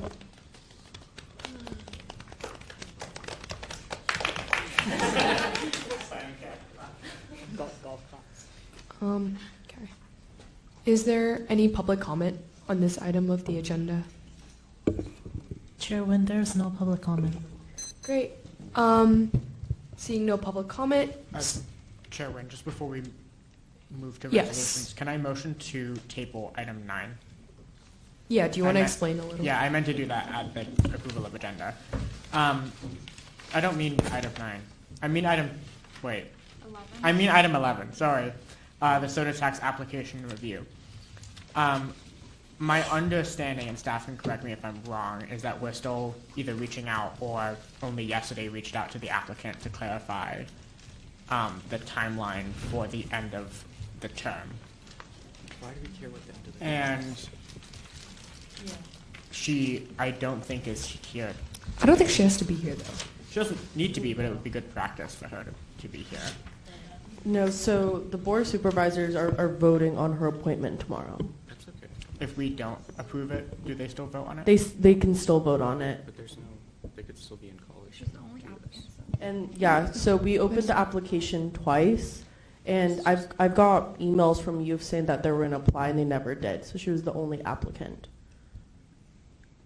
If the meeting is tomorrow, we should just vote on it today. Yeah. Yeah, Yeah, I would just suggest. And I did Yeah, email I'll- her. It shouldn't take that long. It's not time that I'm worried about, but I'll withdraw my motion, but I think that next time we need to do a better job of this. That's not on that's on all of us. Okay. Staff, can you please call item number 7? Sorry. Item number 7 is resolutions, lyric resolution of commendation. Okay. So we have the Lyric Resolution of Commendation by Commissioner Parker Plummer and Commissioner Utting. Feel free. Well, thank you guys first for working on this, and feel free to take it away whenever you're ready. Thank you. Do you want to? Yeah. Do I just start resolution recognizing? No, I have things to say. Okay. But Okay, go ahead. Do you, Go ahead. do you not? Okay. I'll go first. So I just wanted to say, as parliamentarian, I want to note that per section 9.d.2 of our bylaws, this is a resolution of commendation, so it will only be read once at the commission and should be passed or not passed today. Does that make sense? So instead of a regular resolution with having 2 readings, because it's just like commending someone, it'll only have 1 reading. I also wanted to say, Lyric is an incredible organization which holds a historic status as one of the first LGBTQ youth-serving centers in the country. Through its multiple programs aimed at supporting LGBTQ plus youth and creating a safer world to be out in, like their work in founding the Dimensions Clinic and their school-based initiative, Lyric has helped change our city and our country for the better. At a time when queer youth and community services supporting them are under attack across this country, I couldn't be prouder to introduce this resolution with Commissioner Utting to honor and recognize the work of Lyric. With that, I'd like to move to approve this resolution with the amendment that the authors, Section B, Commissioners Utting and Barker Plummer, and co-authors be Listana and Pimentel. I just think that got changed in translation at some point, so the resolution should be like that. And I'll move it. I don't know if you want to say anything, Commissioner Utting. I will just add that I think this is our first letter of commendation this year, and that Lyric is one of many amazing organizations in the city, and so hopefully this can set a precedent this year for continuing to recognize organizations that are serving youth in San Francisco.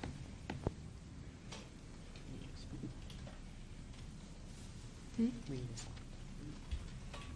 Do I have to second? You can. Anyone can second. Seconded, Commissioner Utting.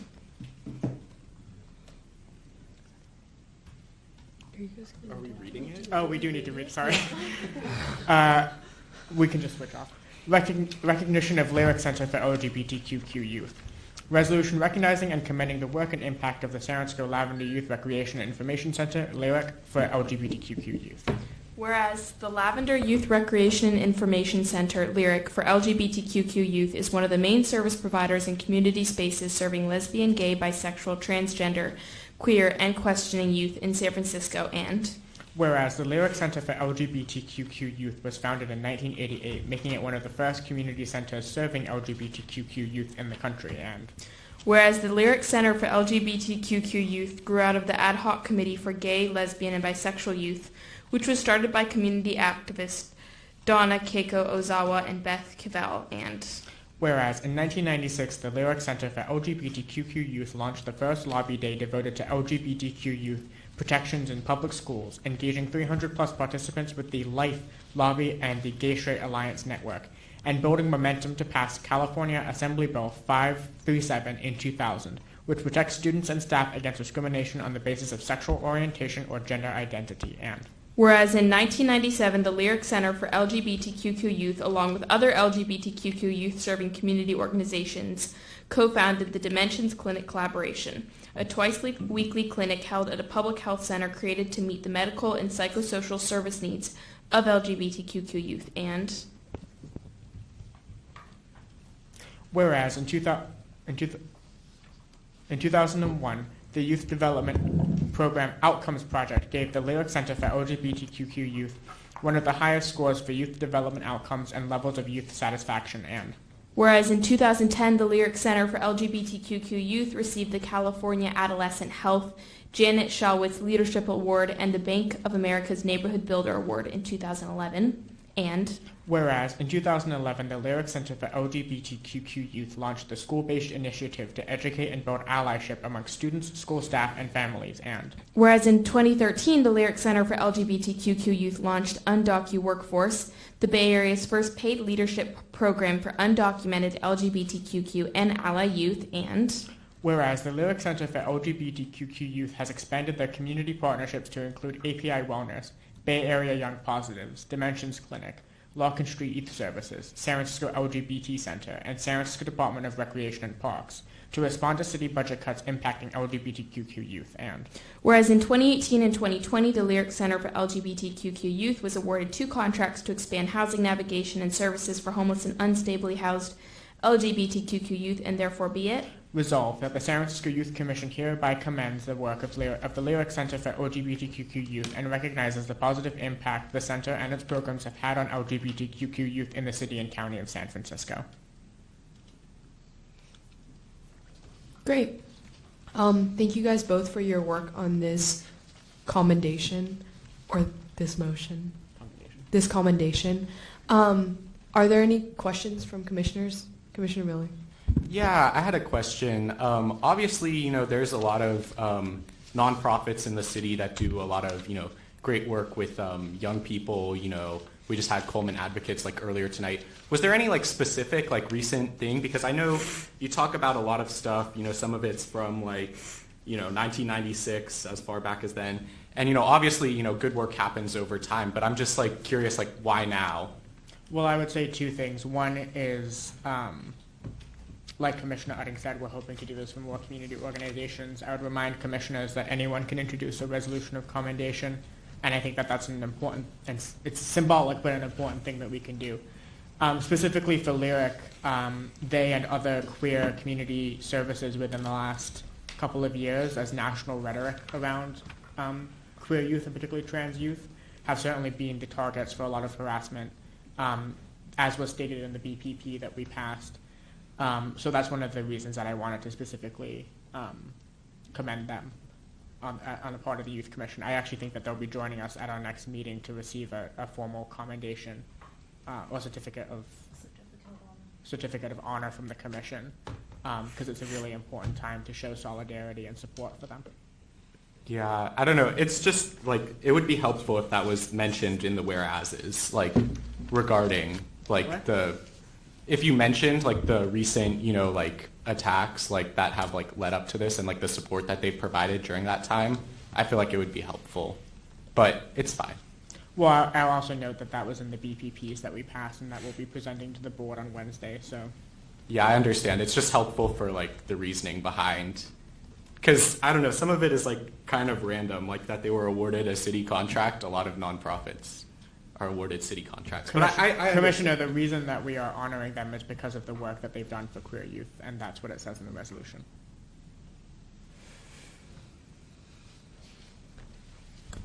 Okay, thank you for the question. Are there any other questions?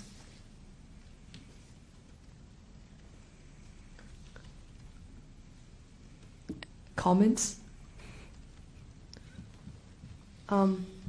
I'd say the concern or the question that Commissioner Miller brought up is valid, and I think it could make the resolution of commendation a little bit more clear as to why, specifically us, the San Francisco Youth Commission, are honoring them. Because, yeah, of course, I think it's great to recognize nonprofits for the work that they do, but it could provide helpful context, and I do agree with that. Thank you for that point, and I will add, I think Lyric has faced a lot of threats. Correct me if I'm wrong, Commissioner Barker Plummer, in the past year.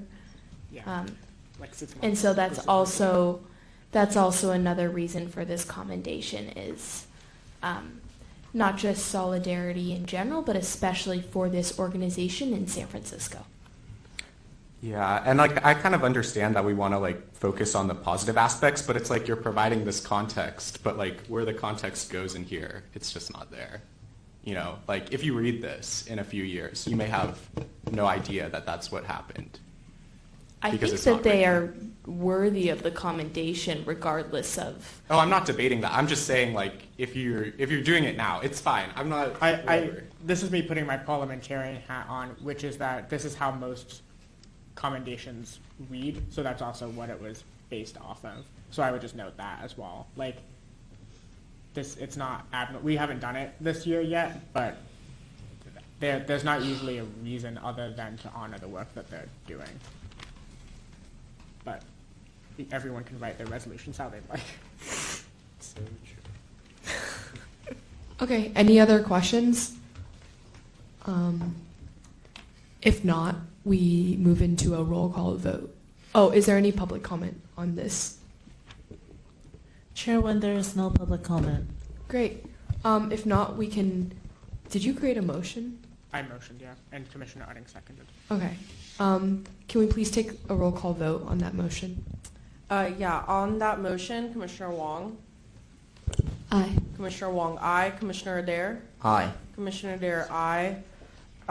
Commissioner Loftus. Aye. Commissioner Loftus, aye. Commissioner Miller. Aye. Commissioner Miller, aye. Officer Lastana. Aye. Officer Lastana, aye. Commissioner Onish. Aye. Commissioner Onish, aye. And then Officer Utting. Aye. Officer Utting, aye. Commissioner Colleen. Aye. Commissioner Colleen, aye. Commissioner Pimentel. Aye.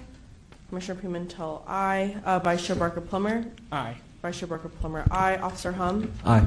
Officer Hum, aye. Officer Shaw. Aye. Officer Shaw, aye. Commissioner Im. Aye. Commissioner Im, aye. And then Commissioner Hillman. Aye. Commissioner Hillman, aye. Commissioner Terrell.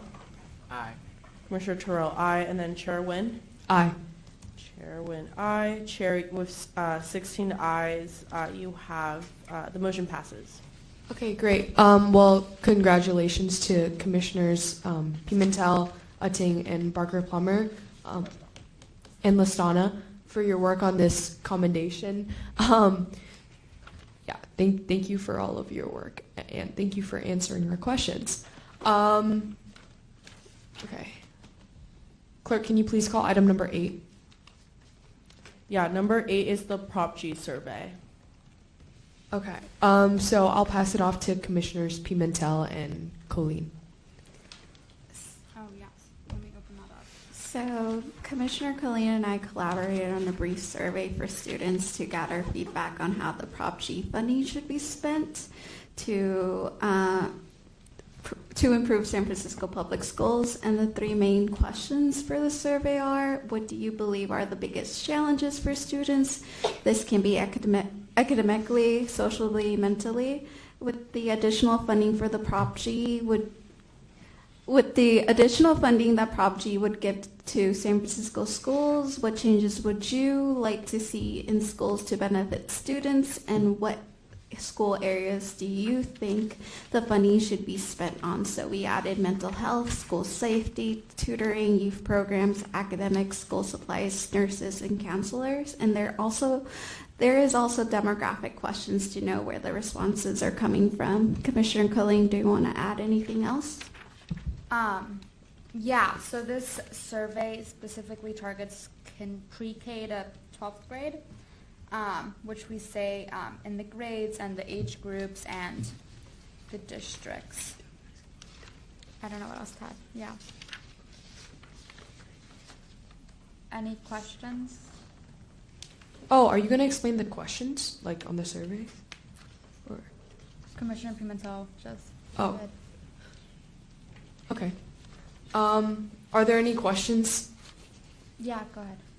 Oh, I guess I was just curious. I would like for the second question, what with the additional funding that Prop G would give San Francisco schools, what changes would you like to see in schools to benefit students? I think it would be helpful. I know it says it at the top of the survey, but maybe it would be helpful if you could just paste in the things it could be intended to fund, because I feel like what a lot of people will do, if I look at this, I have no idea what Prop G is, as a student, I could write, oh, I want better school lunches, and I'm just not sure that that's something that Prop G money could be, used for. So just making it clearer so then we could get better responses. Yeah, so you think we're in the explanation of what Prop G is, just paste the things that are allowed?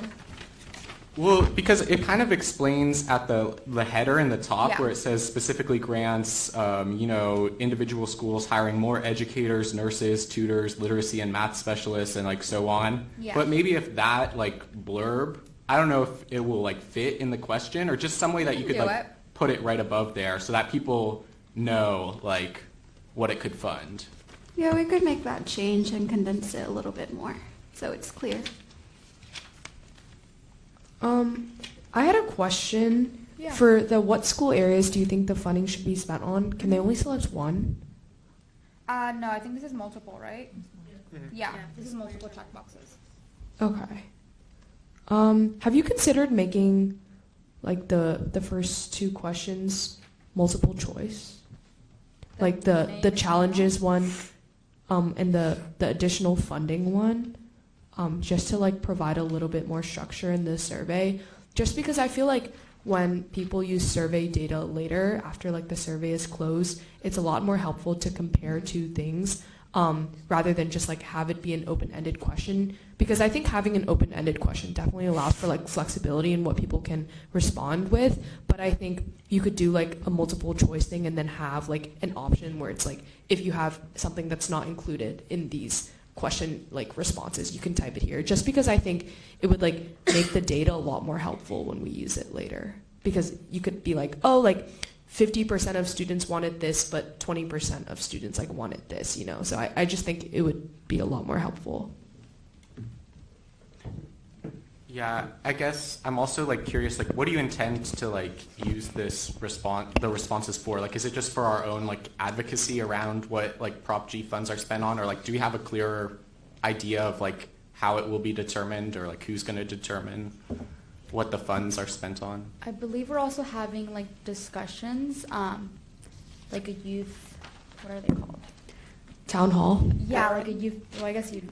It's a little bit more of like listening circles, so going into schools and talking to students and listening to their concerns or feedback on what Prop G funding could be used, and just like explaining a little bit more what Prop G is to them. So the survey came about with like conversations with Walton's office and Hillary Ronan's office, because there wasn't really like a youth group gathering these results. There's been like parent town halls, or like basically conversations with administrators, but not really with students. Yeah. That's. I had a question regarding like who these survey responses would go to. Like, would you bring them directly back to the D9 and D10 office? Yes, to the people who are in charge of Prop G funding. Are D9 and D10, are they in charge of? Yeah, so they're going to bring it to DCYF after Yeah. that? Okay. We were also thinking about using these results and writing a resolution later down the line. Yeah. Okay. So do you think you could consider making these two questions multiple choice? I think the first question should not be multiple choice, because we can't, I think there's just so many answers that there could be. I think there should be some liberty for students to put what they think. I think definitely the second question could be multiple choice, but I think the first one should not. You could do both. You could do a multiple choice question and a free response question asking like similar things. Just if you want to like see what students think are bigger challenges in comparison to other challenges, but you still want like flexibility in what they write, you could do both things. But it's ultimately up to you. I guess I just don't know what the options would be. Like, how would you determine what the options should be for the question? Like, do you have an idea? I don't know. I just feel like academically, socially, and mentally, those are like so many things that could encompass those challenges. I think that we're more talking about this. Are you talking about the second one? Well, but I mean, this is a question for Commissioner Nguyen. I'm curious kind of what you're envisioning with that. Like, what do you think the options would be? I don't know. Well, I mean, I think we would have to like do some research on what SFUSD students think are like the biggest challenges in their schools, and then we would find a way to categorize them here. But I don't have anything immediate in my head. I just think it would be helpful and it would provide structure, because some people could be like, oh, like we don't get enough breaks at school, and some people could be like more tutoring services. So I just, because the question is so broad, it would provide structure that would allow us to better conceptualize what are the biggest challenges right now, if that makes sense. Yeah, it does. I think. Yeah, I just wanted clarification on what you were. Yeah. No, that makes sense. I just because it's like so open-ended, I envision that people will say like very different things, and I just don't know how that will help us. You know, like Yeah, I mean, I could definitely help you guys with coming up with like some of the challenges and seeing how we could organize them. And if that doesn't work out, we can keep the question as it is right now. Yeah, but don't we also kind of risk like giving them the options that we think are important and not coming up with the answers that they think are important? Yeah, I mean, that could be an issue, but that's why we could do research to select like broad issues that aren't like so specific that it's issues that we're saying are important. And we could still have, like, you could have like a checklist and then still have a other option at the end so that, you know, people who do have, you know, a really strong opinion about like a niche topic could, you know, put it in there and we could still capture that. Yeah, I think you could have, like, what do you believe are the biggest challenges for students? You could have the multiple choice answer, and then you could say, what do you believe are the biggest challenges that you weren't able to elaborate on or mention in the multiple choice, so that you could literally just have the same question repeated for someone. And then if you're not able to come up with enough specific big challenges, I think it could still be helpful to have like a multiple choice category, like academic challenges, social, or like mental, like maybe make these broad things a little more specific, but if you can't go like hyper specific, then just saying like what categories the challenges fall into would still be helpful. Yeah. That's what I meant with like creating 2 questions, just because you could do both of what you were trying to do. And I was thinking of some examples, like to make it a little bit more specific. You could be like, oh, like the biggest challenges are like not enough mental health support, not enough access to tutoring, not enough like social emotional learning, like things like that are like broad enough, but they have more specific issues within them, if that makes sense. Chair. Yeah. I just want to clarify. So I just want to like a little bit of input as well. So I'm seeing that the main question, like the biggest challenges, making it a multiple choice between like mental health, tutoring, academics would kind of be a duplicate of the 2 questions after that of what they think funding should be spent on. So I'm just kind of trying to clarify. It's like if it's the same exact question, I think students might think it's confusing on what the challenges are. I mean, realistically, the challenges should be where the funding should go. So I'm just trying to clarify a little bit. Mm-hmm. Well, I mean, it's already asking challenges and then solutions separately. So I think this would just convert the challenges or like provide some structure for that, like similar options, but I don't know. I think it would make the idea of like just like having the challenges be more specific, it would give us a better picture of like what kind of solutions should come out of those challenges, if that makes sense. I'm also just like I don't know. I just feel like one question is so broad. I just feel like the questions aren't connected enough too. That's the thing.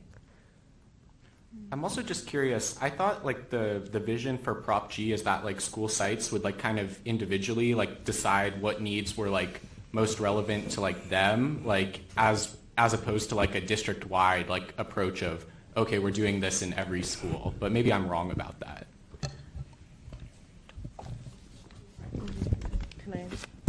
Can I speak? Yes. Okay, so basically we've been requested by the community at the district, like wide, like LTF, teachers, that there's no outreach happening to youth specifically. It's only to parents, it's only to teachers, it's only to administrators. So they're not gathering actual direct youth feedback. And so we were asked if, the Youth Commission can do a hearing, can do like a survey to get involved in this, because they recognize that youth are not being targeted at all, and like, what do you want? And they've also seen that some schools are hesitant to apply for the funding, because right now DCYF has not sent out any information really on how to apply for these funds. They're thinking there's going to be a lot of paperwork, there's like all these like things, but they really like want youth to be the center of this movement of getting funding for their schools for the needs that they want to be addressed. So that's like the intention of this survey. You know, I think it would be really hard for us to go to like every school and like be like, okay, what do you want? So that's why it's a little bit broader, and we're hoping with this information we can disseminate it to the people at each district or each school. Yeah, no, that's And helpful. in addition, and when you say like schools make that is why Commissioners Pimentel and Colleen included what school do you currently attend, so then you can get that feedback on what does the school population, the youth population, student population really want. Can I voice a concern that I have? I think like having the question about what school they attend is definitely important, so you can like trace it back. But I just like I don't know how effective this like gathering this feedback would be, just because like the issues that's from school to schools like vary, but they're also like very similar. I don't know if that makes sense, but like there's like schools across San Francisco like face similar issues, but they also like vary depending on like the specific location. So I just think like if one student says that this is an issue, like it's definitely going to be an issue at another school, and I just think it's like really confusing. Like I think it's a confusing way to measure what issues are most like pertinent at some schools in comparison to others, because like obviously we know that like all of these issues exist, but I think there should be a way to measure like which issues are most important to certain schools, so we know what we can like focus on specifically. Because I think like this will just be like what students respond to this survey then at that point, right? Like I just don't know if it's an accurate measure. Just to clarify, so Prop G funding is dependent on the school site. It's by school site. So even if there was an issue that we know is, even though there's an issue that we might know is at multiple school sites, there would have to be different grants. So that's why it's like why we need to know the school site issue. Oh, I was just going to add, the reason why we wanted to be a little bit more open-ended is because we've been having conversations with like UESF and different like folks that are focusing with like survey gathering, but also with like the Parent Latino Task Force, just so we could just get a hold of like the different experiences that students are I don't know how to phrase it, but feeling. But also, me and Commissioner Colleen are going to look at every survey answer just to like specifically categorize them in the right category. Okay. And one more thing. Why I would like to say that if you assume that one student, like, it's from one thing to another, like, why do we need to condense them into one thing? Why can't just individually one voice represent that one person in that school? Sorry, I don't understand. If we write a resolution, it's pretty hard to include every single person. No, yes, but a concern that I hear is that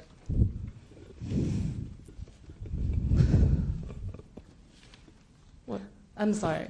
It's just that a concern I hear is that just because that one person from that one school is bringing up that one problem doesn't mean that their voice doesn't matter. And that I didn't is, say that. That is a little concerning of what I heard. I'm sorry, when did I say that? Sorry, I'm gonna step in here. I think there's just like a lot of like miscommunication regarding the question that you posed regarding like the different measuring on like the importance of the different issues that will be brought up during the survey. I do agree with you though regarding how DCYF will be measuring the importance of each issue, because the reality is there's like 1,000 different issues in each school, but only a select few schools will get funding. There's only like roughly like what, like $10 million. How many schools are there? How many youth are there? So I think that what Commissioner Pimentel mentioned is that they're going to analyze the data and make sure that they're looking at every issue that is brought up. And then I think regarding like the Prop G resolution, it's going to be less about each issue, but more of like the process of the implementation of the funding. Because right now there's an assumption that only 10 schools are going to get $1 million, but it's like, no, like there's like what, 30, 50, 100 schools in the district? How is that $10 million going to be dispersed within all those schools? Because right now there's like rumors, like hasn't been any clear information from DCYF. That's why CEC is doing a joint hearing with the young adults and their families committee on Prop G of trying to get those answers, because everyone right now is really confused and there's just been a lack of like youth voice in this process. Yeah, I'd like to clarify what I was saying. I was just trying to say that, you know, this survey is in like no way to measure all of the issues that can happen at one school, and it's definitely very hard to measure you would have to do like a school-wide survey to see what one issue is most important to that school. But I'm not shutting down the survey. I'm just saying, you know, it's totally not like a 100% representation of these issues, but it is important in the fact that it gives voice to the students, and it allows them to share their concerns for what they believe is important to them. And I think that's valuable, but I was just saying, like, it's not an accurate measure of all of the issues there are and like the ways that the funding should be used, you know. I think that's why it's important for this survey to be very widespread in order for it to be more accurate.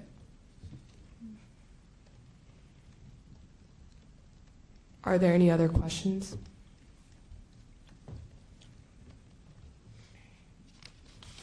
So are we going to take action on this, or what were you guys thinking? Well, we were hoping to pass it today because we sent out the survey last week to gather feedback, and we got no responses from anyone. So we're a bit surprised that there's so many concerns about the survey today. I think about the first question about the challenges, I think I'd rather leave it as an open-ended answer for people to say what they want to say instead of us feeding them answers for them to click on. Mm-hmm. As to the second question, I'd be happy to make that into a multiple response question because that is what I'm hearing a lot of you saying. Any other questions? I just want to say I think that if we do pass it today, I will be supporting the survey. I appreciate the addition of the multiple choice question. I noticed that that was changed from our last CEEC meeting, and I do think that the current questions allow students to voice their opinions. Yes, I agree with Commissioner Oettinger. And I think that it is enough to gauge what's going on in schools, and I think that there can be more specific issues that people will bring up in their open-ended answers. And also, I think this survey is a starting point. It's not something that's going to determine, that's not going to seriously determine like where that funding goes exactly. It's something that schools can use to do further research. So I think it's okay as it is right now, just kind of getting the ball rolling. Thank you. I would ask, this might be a question for Josh, I don't think we can really move to approve it with the amendment that it will be multiple choice. Like, I think it's not like a grammatical error, it's like a substantial change. So I feel like we would need a written proposal for what those multiple choice questions would be. What's your thought on it? Well, it could just list the amendment in the motion. It's kind of like when we have an amended motion, like for BPPs, it was like there was an amended motion for the title. We could just say we move to pass this with the listed amendment. I know, but what I'm saying is that we had a like thing that we were talking about as opposed to this, which is that the amendment is just to make it multiple choice, but we don't know what the multiple choice would be. That strays the line a little bit, is my feeling. Is there like a rush on the timeline for this? Well, it was expected to be passed today by CEEC. But because it was sent out early. Do we have a deadline that we're trying to meet? It seems like DCYF isn't even ready to accept applications. I believe CEC wanted to send this out by March 31st, which is before the next full commission meeting, so then they have the entire April to collect responses. Do we know when the deadline for the next SFUSD high school newsletter is? Because I know that's generally how we get a lot of responses. that is a factor in how we get responses. But seeing from Commissioner Utting's survey, we actually get a lot from other factors as well. But that is the second Friday of April, and that is halfway through April, and it is up to CEC to determine whether or not that 2 weeks is sufficient. Can I add something? It's up to you two. We are also going to spread this survey to like other community organizations that focus on like youth issues. So we'll have like a different source of like getting those results. So for example, Coleman Advocates today.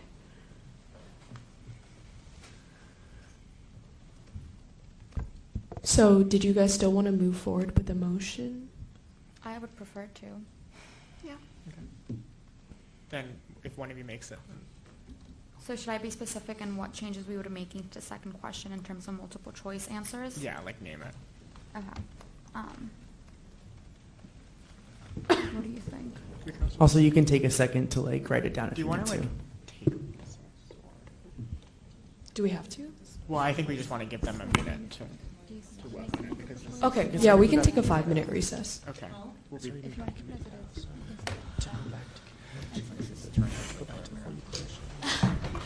Oh, we're taking wait, 7:30. wait, what? Fine. What happened? We're taking a 5-minute recess. Oh, okay. Not during a motion. Wait, there was no motion, right? There's no motion yet. There's no Oh, okay, motion then yet. you're. I need to stop the recording.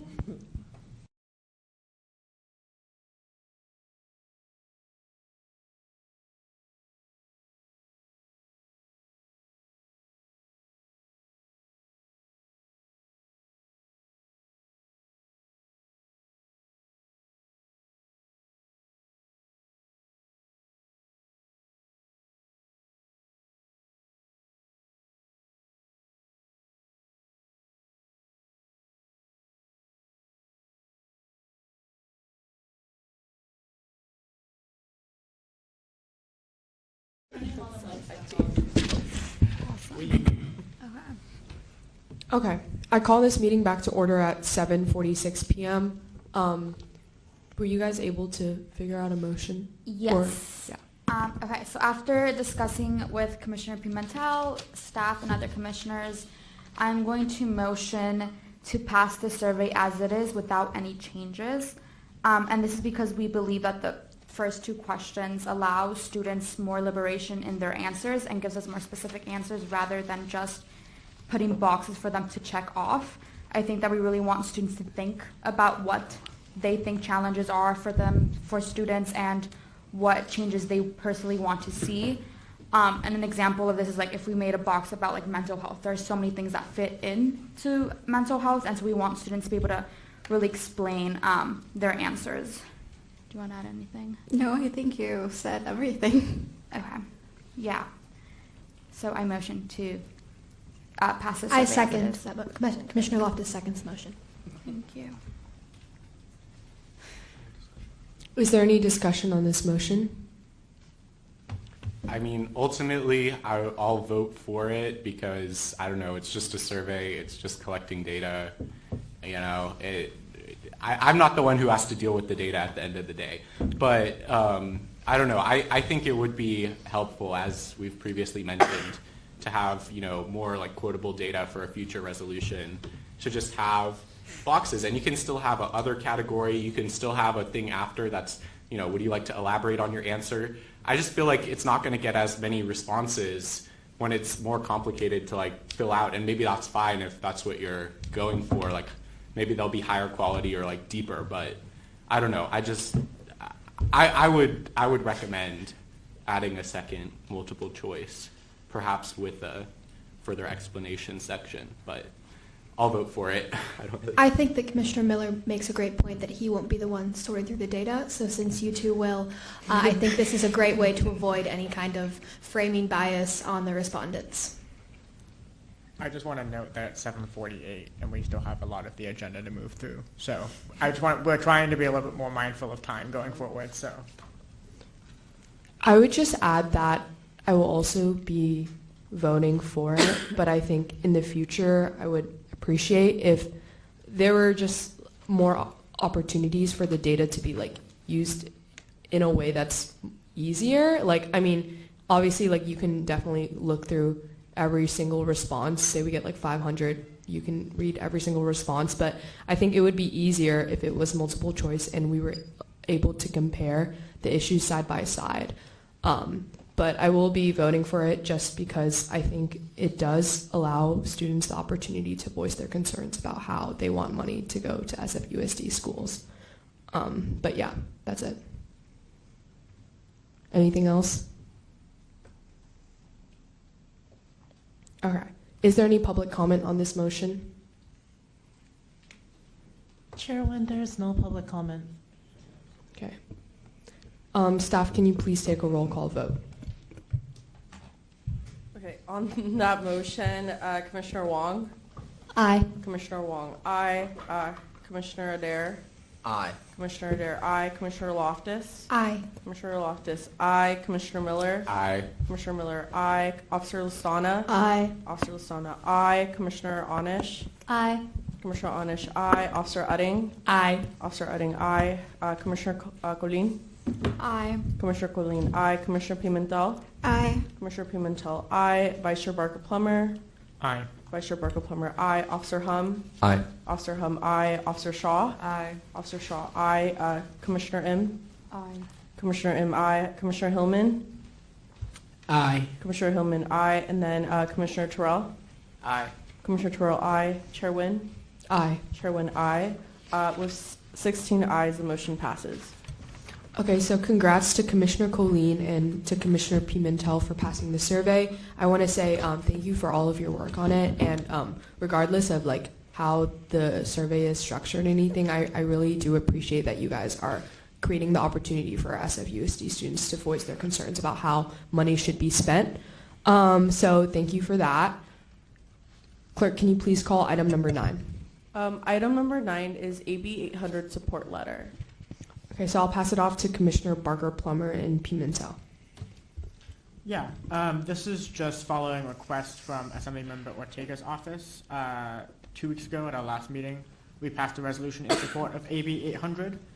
I then promptly emailed them, and within 2 hours, their office emailed me back, and they were very excited for our support. They thanked us and thanked all of us for that support. As well as requested that we send a letter on behalf of the commission to Assemblymember Ortega's office, which should be passed by the full commission and will be signed off by Chair Wynn. So that's what this is for. I think if you go one further, it's like... No, it's this one page. No, there's more stuff. Yeah. No?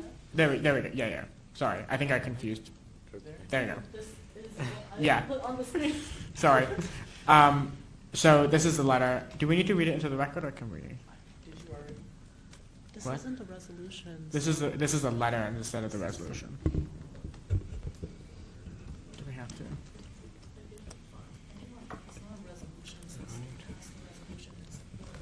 So this is basically public comment. What? Wouldn't this be public comment if it's of them sending a letter to us supporting us? Okay. I don't think so then. I don't think you need to read it. Can you just explain what AB 800 is? Again? Yes, it is. I don't know if Commissioner Pimentel wants to. No, you can go ahead. It creates a workplace readiness week for California high schools to educate students on the labor movement and their rights as workers, as well as requires that anytime a work permit is given out to a minor that they are provided with information on their rights as employed minors. Cool beans. So is there a motion on the table, or are there any questions about this?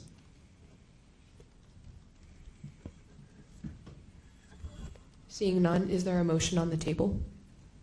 Motion to approve. Second it.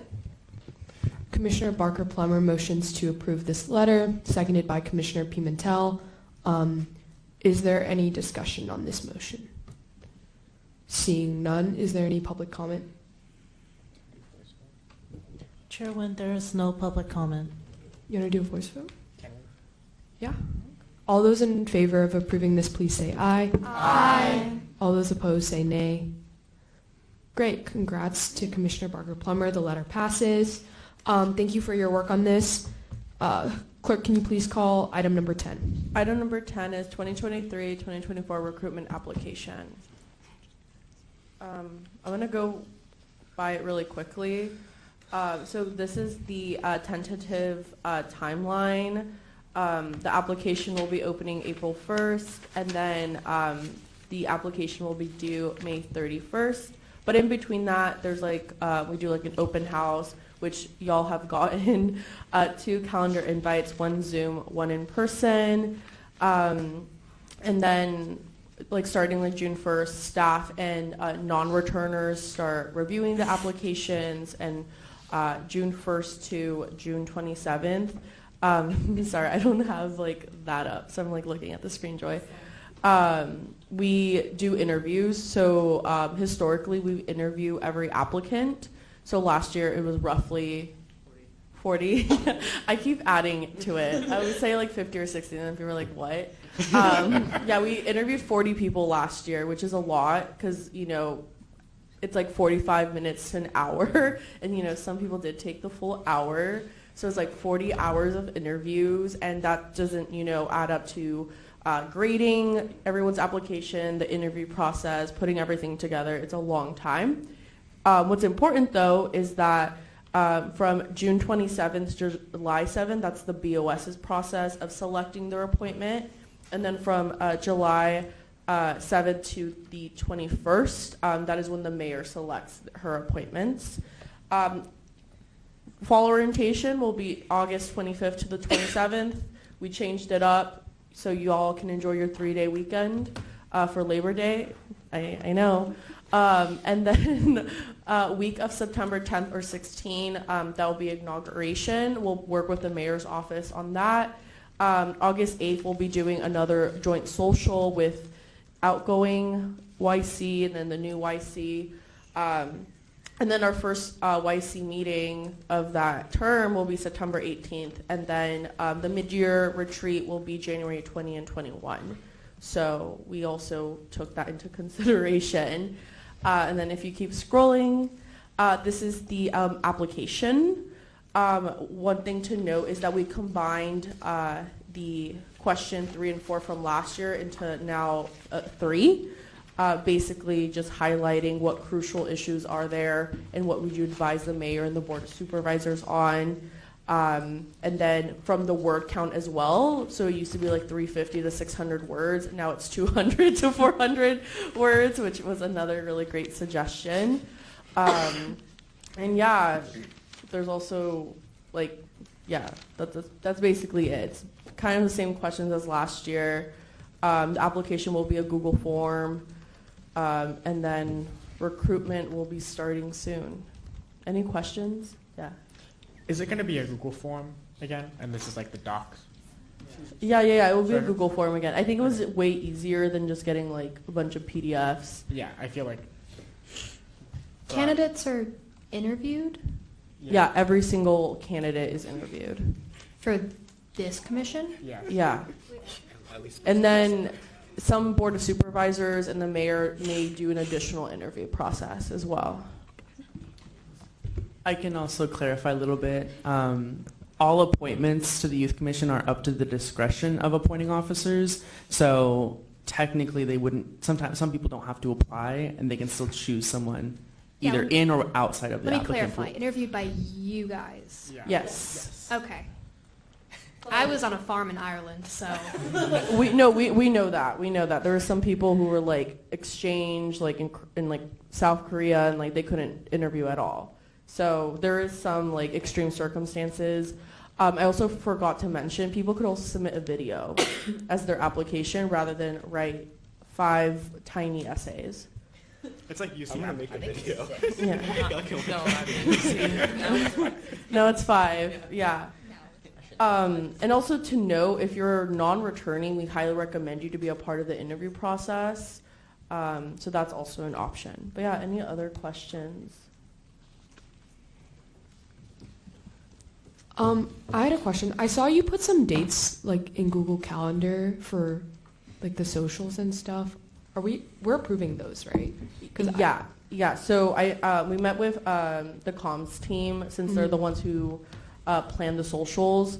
I don't have them on the top of my head, but one is our Zoom social, which is the end of April, and well, it's our open house, like recruitment date. Sorry, I know. Okay, sorry. Let me rephrase this. The two, I have sent many calendar invites. I do acknowledge that. But the top two ones in regards to this recruitment, one was for Zoom, accessibility. It's our open house. So like, what is the Youth Commission? Why you should apply? And then for the other one, which is in the beginning of May, it still gives like roughly a month for people to apply. That is our in-person. And we're hoping to get one of like the mayor's conference rooms and host people there. So yeah, so I already sent those for y'all to come and talk about your experience as like a current commissioner to potential new commissioners. Yeah, we can talk about this later, but I don't think I'll be able to make the second one in May. Okay. Yeah. Okay. Are there any other questions? Also to note, 90% of you are leaving, so we really do need to do recruitment.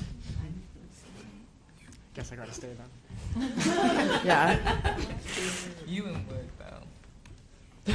You and Mike. Okay. If there are no questions, we're not taking any action, right? So, okay. You have to. This process has to be approved by the commission. Today, okay. Can I motion to approve the recruitment plan? Is that what it's called? Yeah, cool. Seconded. Should we do application and recruitment plan? Motion to approve the application and recruitment plan. The parliamentarian.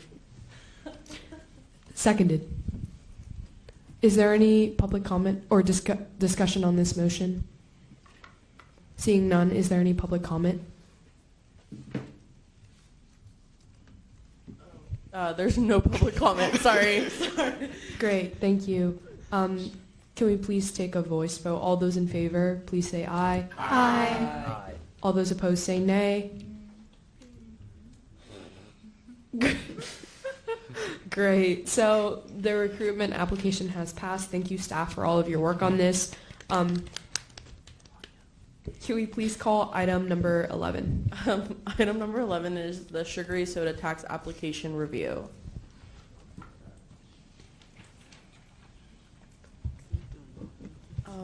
We can't do it.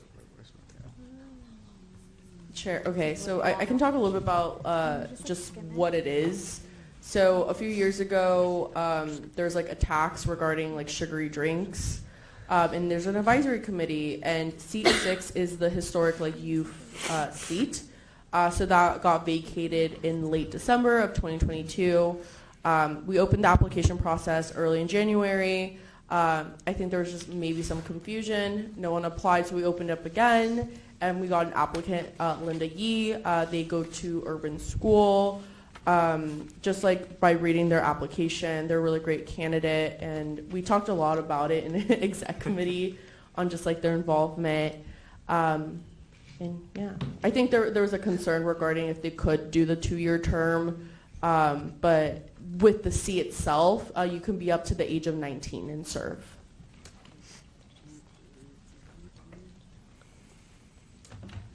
And, you know, they could always step down from their position, and we could appoint somebody else if they did decide to step down for whatever reason before their term is over, right?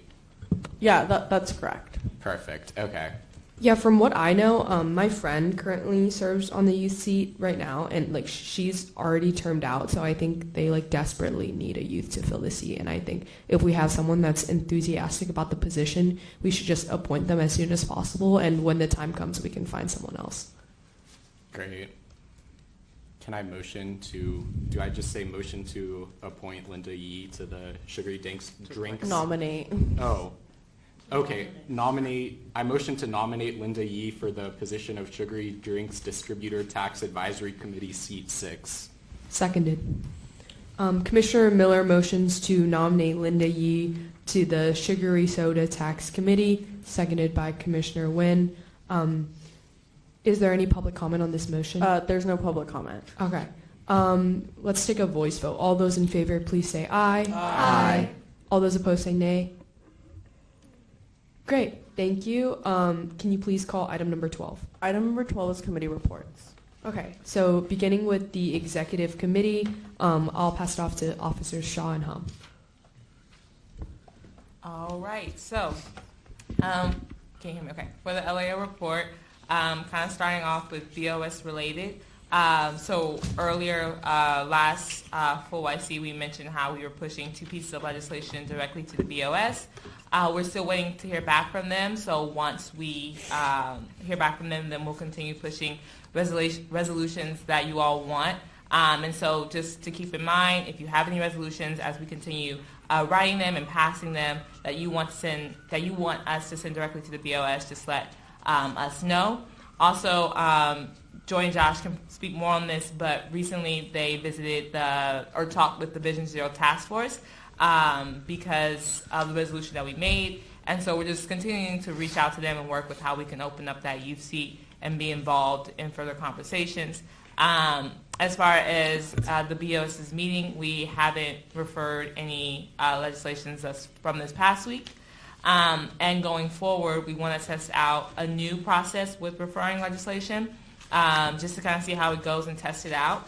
So we were thinking of, right now we have it to where the chairs refer legislation, but we wanted to make it to where once they refer, that they then talk with their committees over that specific legislation, just to get like a broader understanding of why you want that piece and just to make sure everyone's on board with that specific topic.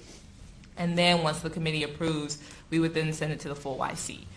So that's just something that's new that we just want to test out just to make sure we include everyone's voice and kind of go from there. So we'll test it out, see how it works, and just make shift and troubleshoot from there. Commissioner Hum? Yes, so the purpose of the change is to essentially shorten our debate time in the full commission. So by being able to discuss that resolution in your committees and providing a report to the full commission, hopefully that will speed up our process here. And that concludes our report.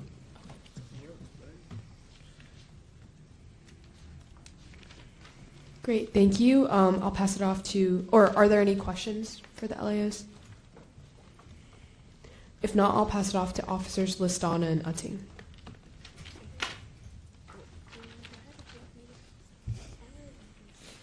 Okay.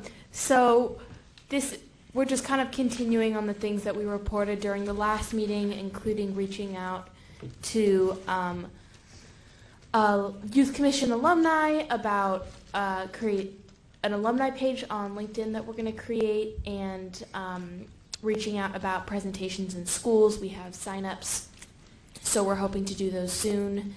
And also a reminder that takeovers will continue. We took a break last week because the sign-ups were made when we had more commissioners, so we had some slots that would naturally be empty. But next week is, I believe it's Commissioner M. So, isn't it? Okay. Oh wait, this week it's Monday. Sorry. This week is Commissioner M. And so we look forward to seeing that, and we'll keep reaching out to people when it's their week. Yes, I did mention the school presentation. Oh yeah. And just a reminder, if anyone has like any youth events in SF that's happening that they want like the Youth Commission Instagram to highlight, please send it to us. So we can post it on our Instagram. Great, thank you. Looking forward to the takeover by Commissioner M. Moving on to general committee updates, Commissioner Barker-Plummer. Thank you. The executive committee met last Wednesday, March 15th. We discussed the March 6th Full Youth Commission meeting, practiced our BPP presentation to the Board of Supervisors Budget and Appropriations Committee, which will be happening on Wednesday. Thank you to Commissioners Colleen, Miller, and LGBTQ Task Force member Rafer for joining us. Am I forgetting anyone else? Chloe and Alistair. Chloe went there, and Alistair went there. Oh, at the exec meeting. Yeah, okay. For the exec meeting, yeah. We continued planning for our budget town hall and received the plan for the youth commission recruitment for the 2023-2024 term we just approved. Thank you. Thank you, Commissioner Barker Plummer. Moving on to the Housing, Recreation, and Transit Committee. We met last week for a whopping 30 minutes. Just the quickest our meetings have ever gone. And basically, we went over resolutions that we might want to introduce in the future, and then just like housekeeping things, but nothing really big that we mentioned. Anything to add? I just add that we are working on a bike resolution specifically, and we're going to meet with the District 6 office, or they're going to come to HRT, and we're also in communication with the D5 office. Yeah, we received a report about municipal bike share from the D5 office that I'm looking into currently, sorry. And we're also looking, I think, was it at the last full youth commission meeting that the Claire from the Bike Coalition came in regards to the active transportation plan. So we've reached out to them for a possible collaboration event to get more youth input on their plan. And I think that's our report. Thank you. Moving on to the Civic Engagement and Education Committee. Hey y'all, it's Commissioner Hum. 2 weeks ago during our CEC meeting, we talked about Vote 16 grant updates, including the Civic Engagement Survey, as well as the Prop G Community Input Survey. That concludes our report. Thank you. Any questions? Then we'll move to the Transformative Justice Committee. Yeah, we met last week and had a presentation from the Latino Task Force to hear about their budget and programming. What else did we do? I think that was it. That was basically. Yeah, I think that was most of our meeting. Great, thank you. Any questions? And the LGBTQ plus task force? We haven't met since last meeting, but we are planning to do like a check-in with the chair and vice chair this week. That's it. Great, thank you. And then, is there any public comment on this item of the agenda? There's no public comment. Great, thank you. Public comment is now closed. Can you please call item number 13?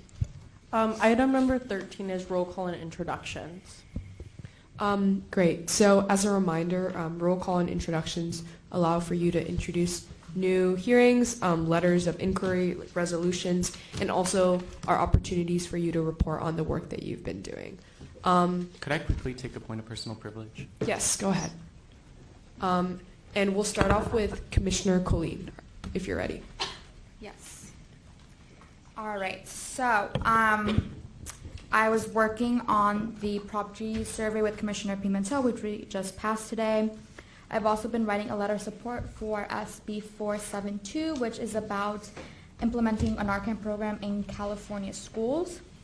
I'm also writing 2 letters of support supporting the Latino Task Force budget ask and the Human Rights Commission budget ask. I'm also in the works of writing a resolution on school disciplinary reform. And I will be also presenting at the Human Rights Commission this Thursday about Women's History Month, as well as for the BOS BPP meeting on Wednesday. Yeah. Thank you. Commissioner Im. So like Commissioner Utting mentioned, I will be doing the Instagram takeover this week that I will start right after this meeting. And I have been thinking about proposing a new resolution during or just like brainstorming a resolution about like access to City College from SFUSD schools. Just like seeing the current application process and the fruition of a lot of these CSUs and UC applications coming out this college application season, and I was just like thinking about that, going through with that, and yeah. Great, thank you. Commissioner Wong. I've also been preparing to, prepare my presentation to the Board of Supervisors for our BPP presentation on Wednesday. Alistair and I are also beginning to work on a resolution regarding 78 Haight Street, which was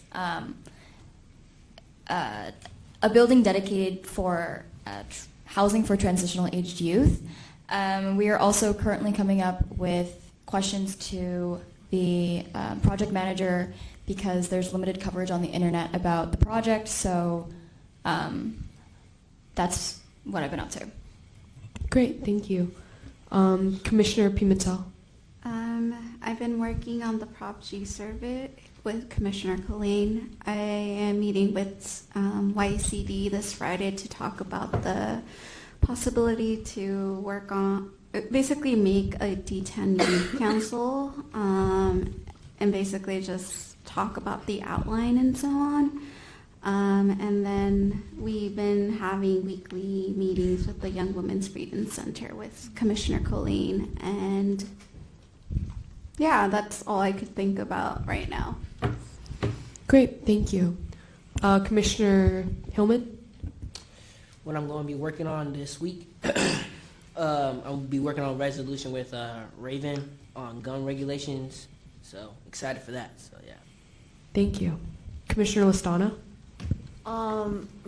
Recently I've just been working on like the slides for the budget presentation and like also preparing for the presentation at the Human Rights Commission. But apart from that, I don't really have any other updates. Oh, and also just like comm stuff. But yeah, that's all I've been working on. Great, thank you. And lastly, Commissioner Barker Plummer. Thank you, Chair Nguyen. Over the past couple of weeks, myself and Commissioner Utting have been working pretty closely on the issues of school safety and concerns around that, especially when it comes to school safety infrastructure and gun violence policies. This is an important issue, one that I know a lot of SFUSD students, families, teachers care a lot about and have had concerns recently about. So that's why we are calling a hearing to discuss and understand the current status of school safety policies, procedures, and infrastructure at San Francisco Unified School sites, and requesting the San Francisco Unified School District and San Francisco Police Department to report. I don't know if you want to add. I have a question. Sorry, go ahead. I'll let Yusla go ahead for the same time. Is there a date for this hearing? No, we're introducing it right now. Oh, okay. Yeah. Do you have a date in mind? Like, is this April or May? I think at this point, May. Awesome. Yeah. And then other things that I've been working on are continuing to meet with people about school safety, working on the LGBTQ task force, honoring Lyric and other organizations. Yeah. Sorry, Chair, one point of privilege. Yeah, go ahead. Great. Please do keep us updated on that hearing. And then moving to any other legislative introductions. So I guess you would have done that then, but it's all good.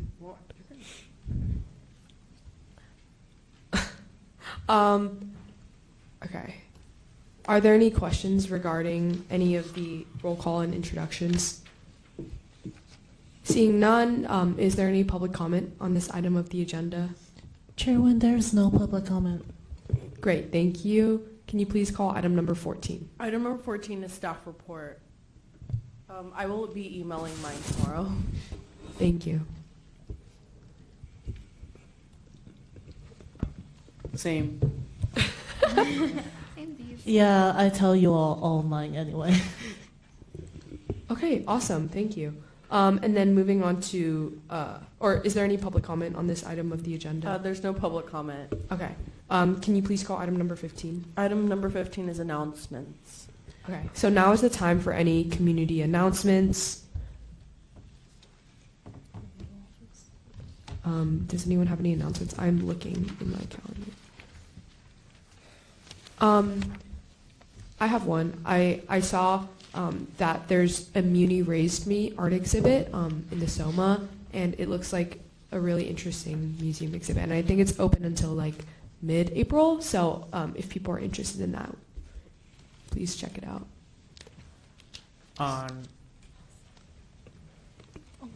On the 25th, this Saturday, there is a Youth for Trans Liberation March from 11 to 1. Okay, that'll be quick. on a point of personal privilege. I can follow up with more information on that. I believe it'll be starting somewhere in the Tenderloin and going to City Hall, is my understanding. And then, on the 31st, there's a school walkout for LGBTQ youth across the country here in San Francisco, which I'll also follow up with more about. Great, thank you. Any other announcements? If not, can you please? Yeah. I was waiting to see if there were other commissioners. The San Francisco Department of Environment invited the Youth Commission. It's unfortunately also on the 25th. It is the Zero Waste Youth USA Day of Action. It is at 1155 Market Street. It's the 3rd floor. I sent you all a calendar invite, and space is limited according to them, and there is a bit.ly link to RSVP. But up to you all to see which event to go to. Great, thank you. Seeing that there's nothing else, can you please call item number 16? Item number 16 is adjournment. This meeting is adjourned at 8:20 p.m. Thank you. Our second choice meeting. Oh, Yasin keeps track.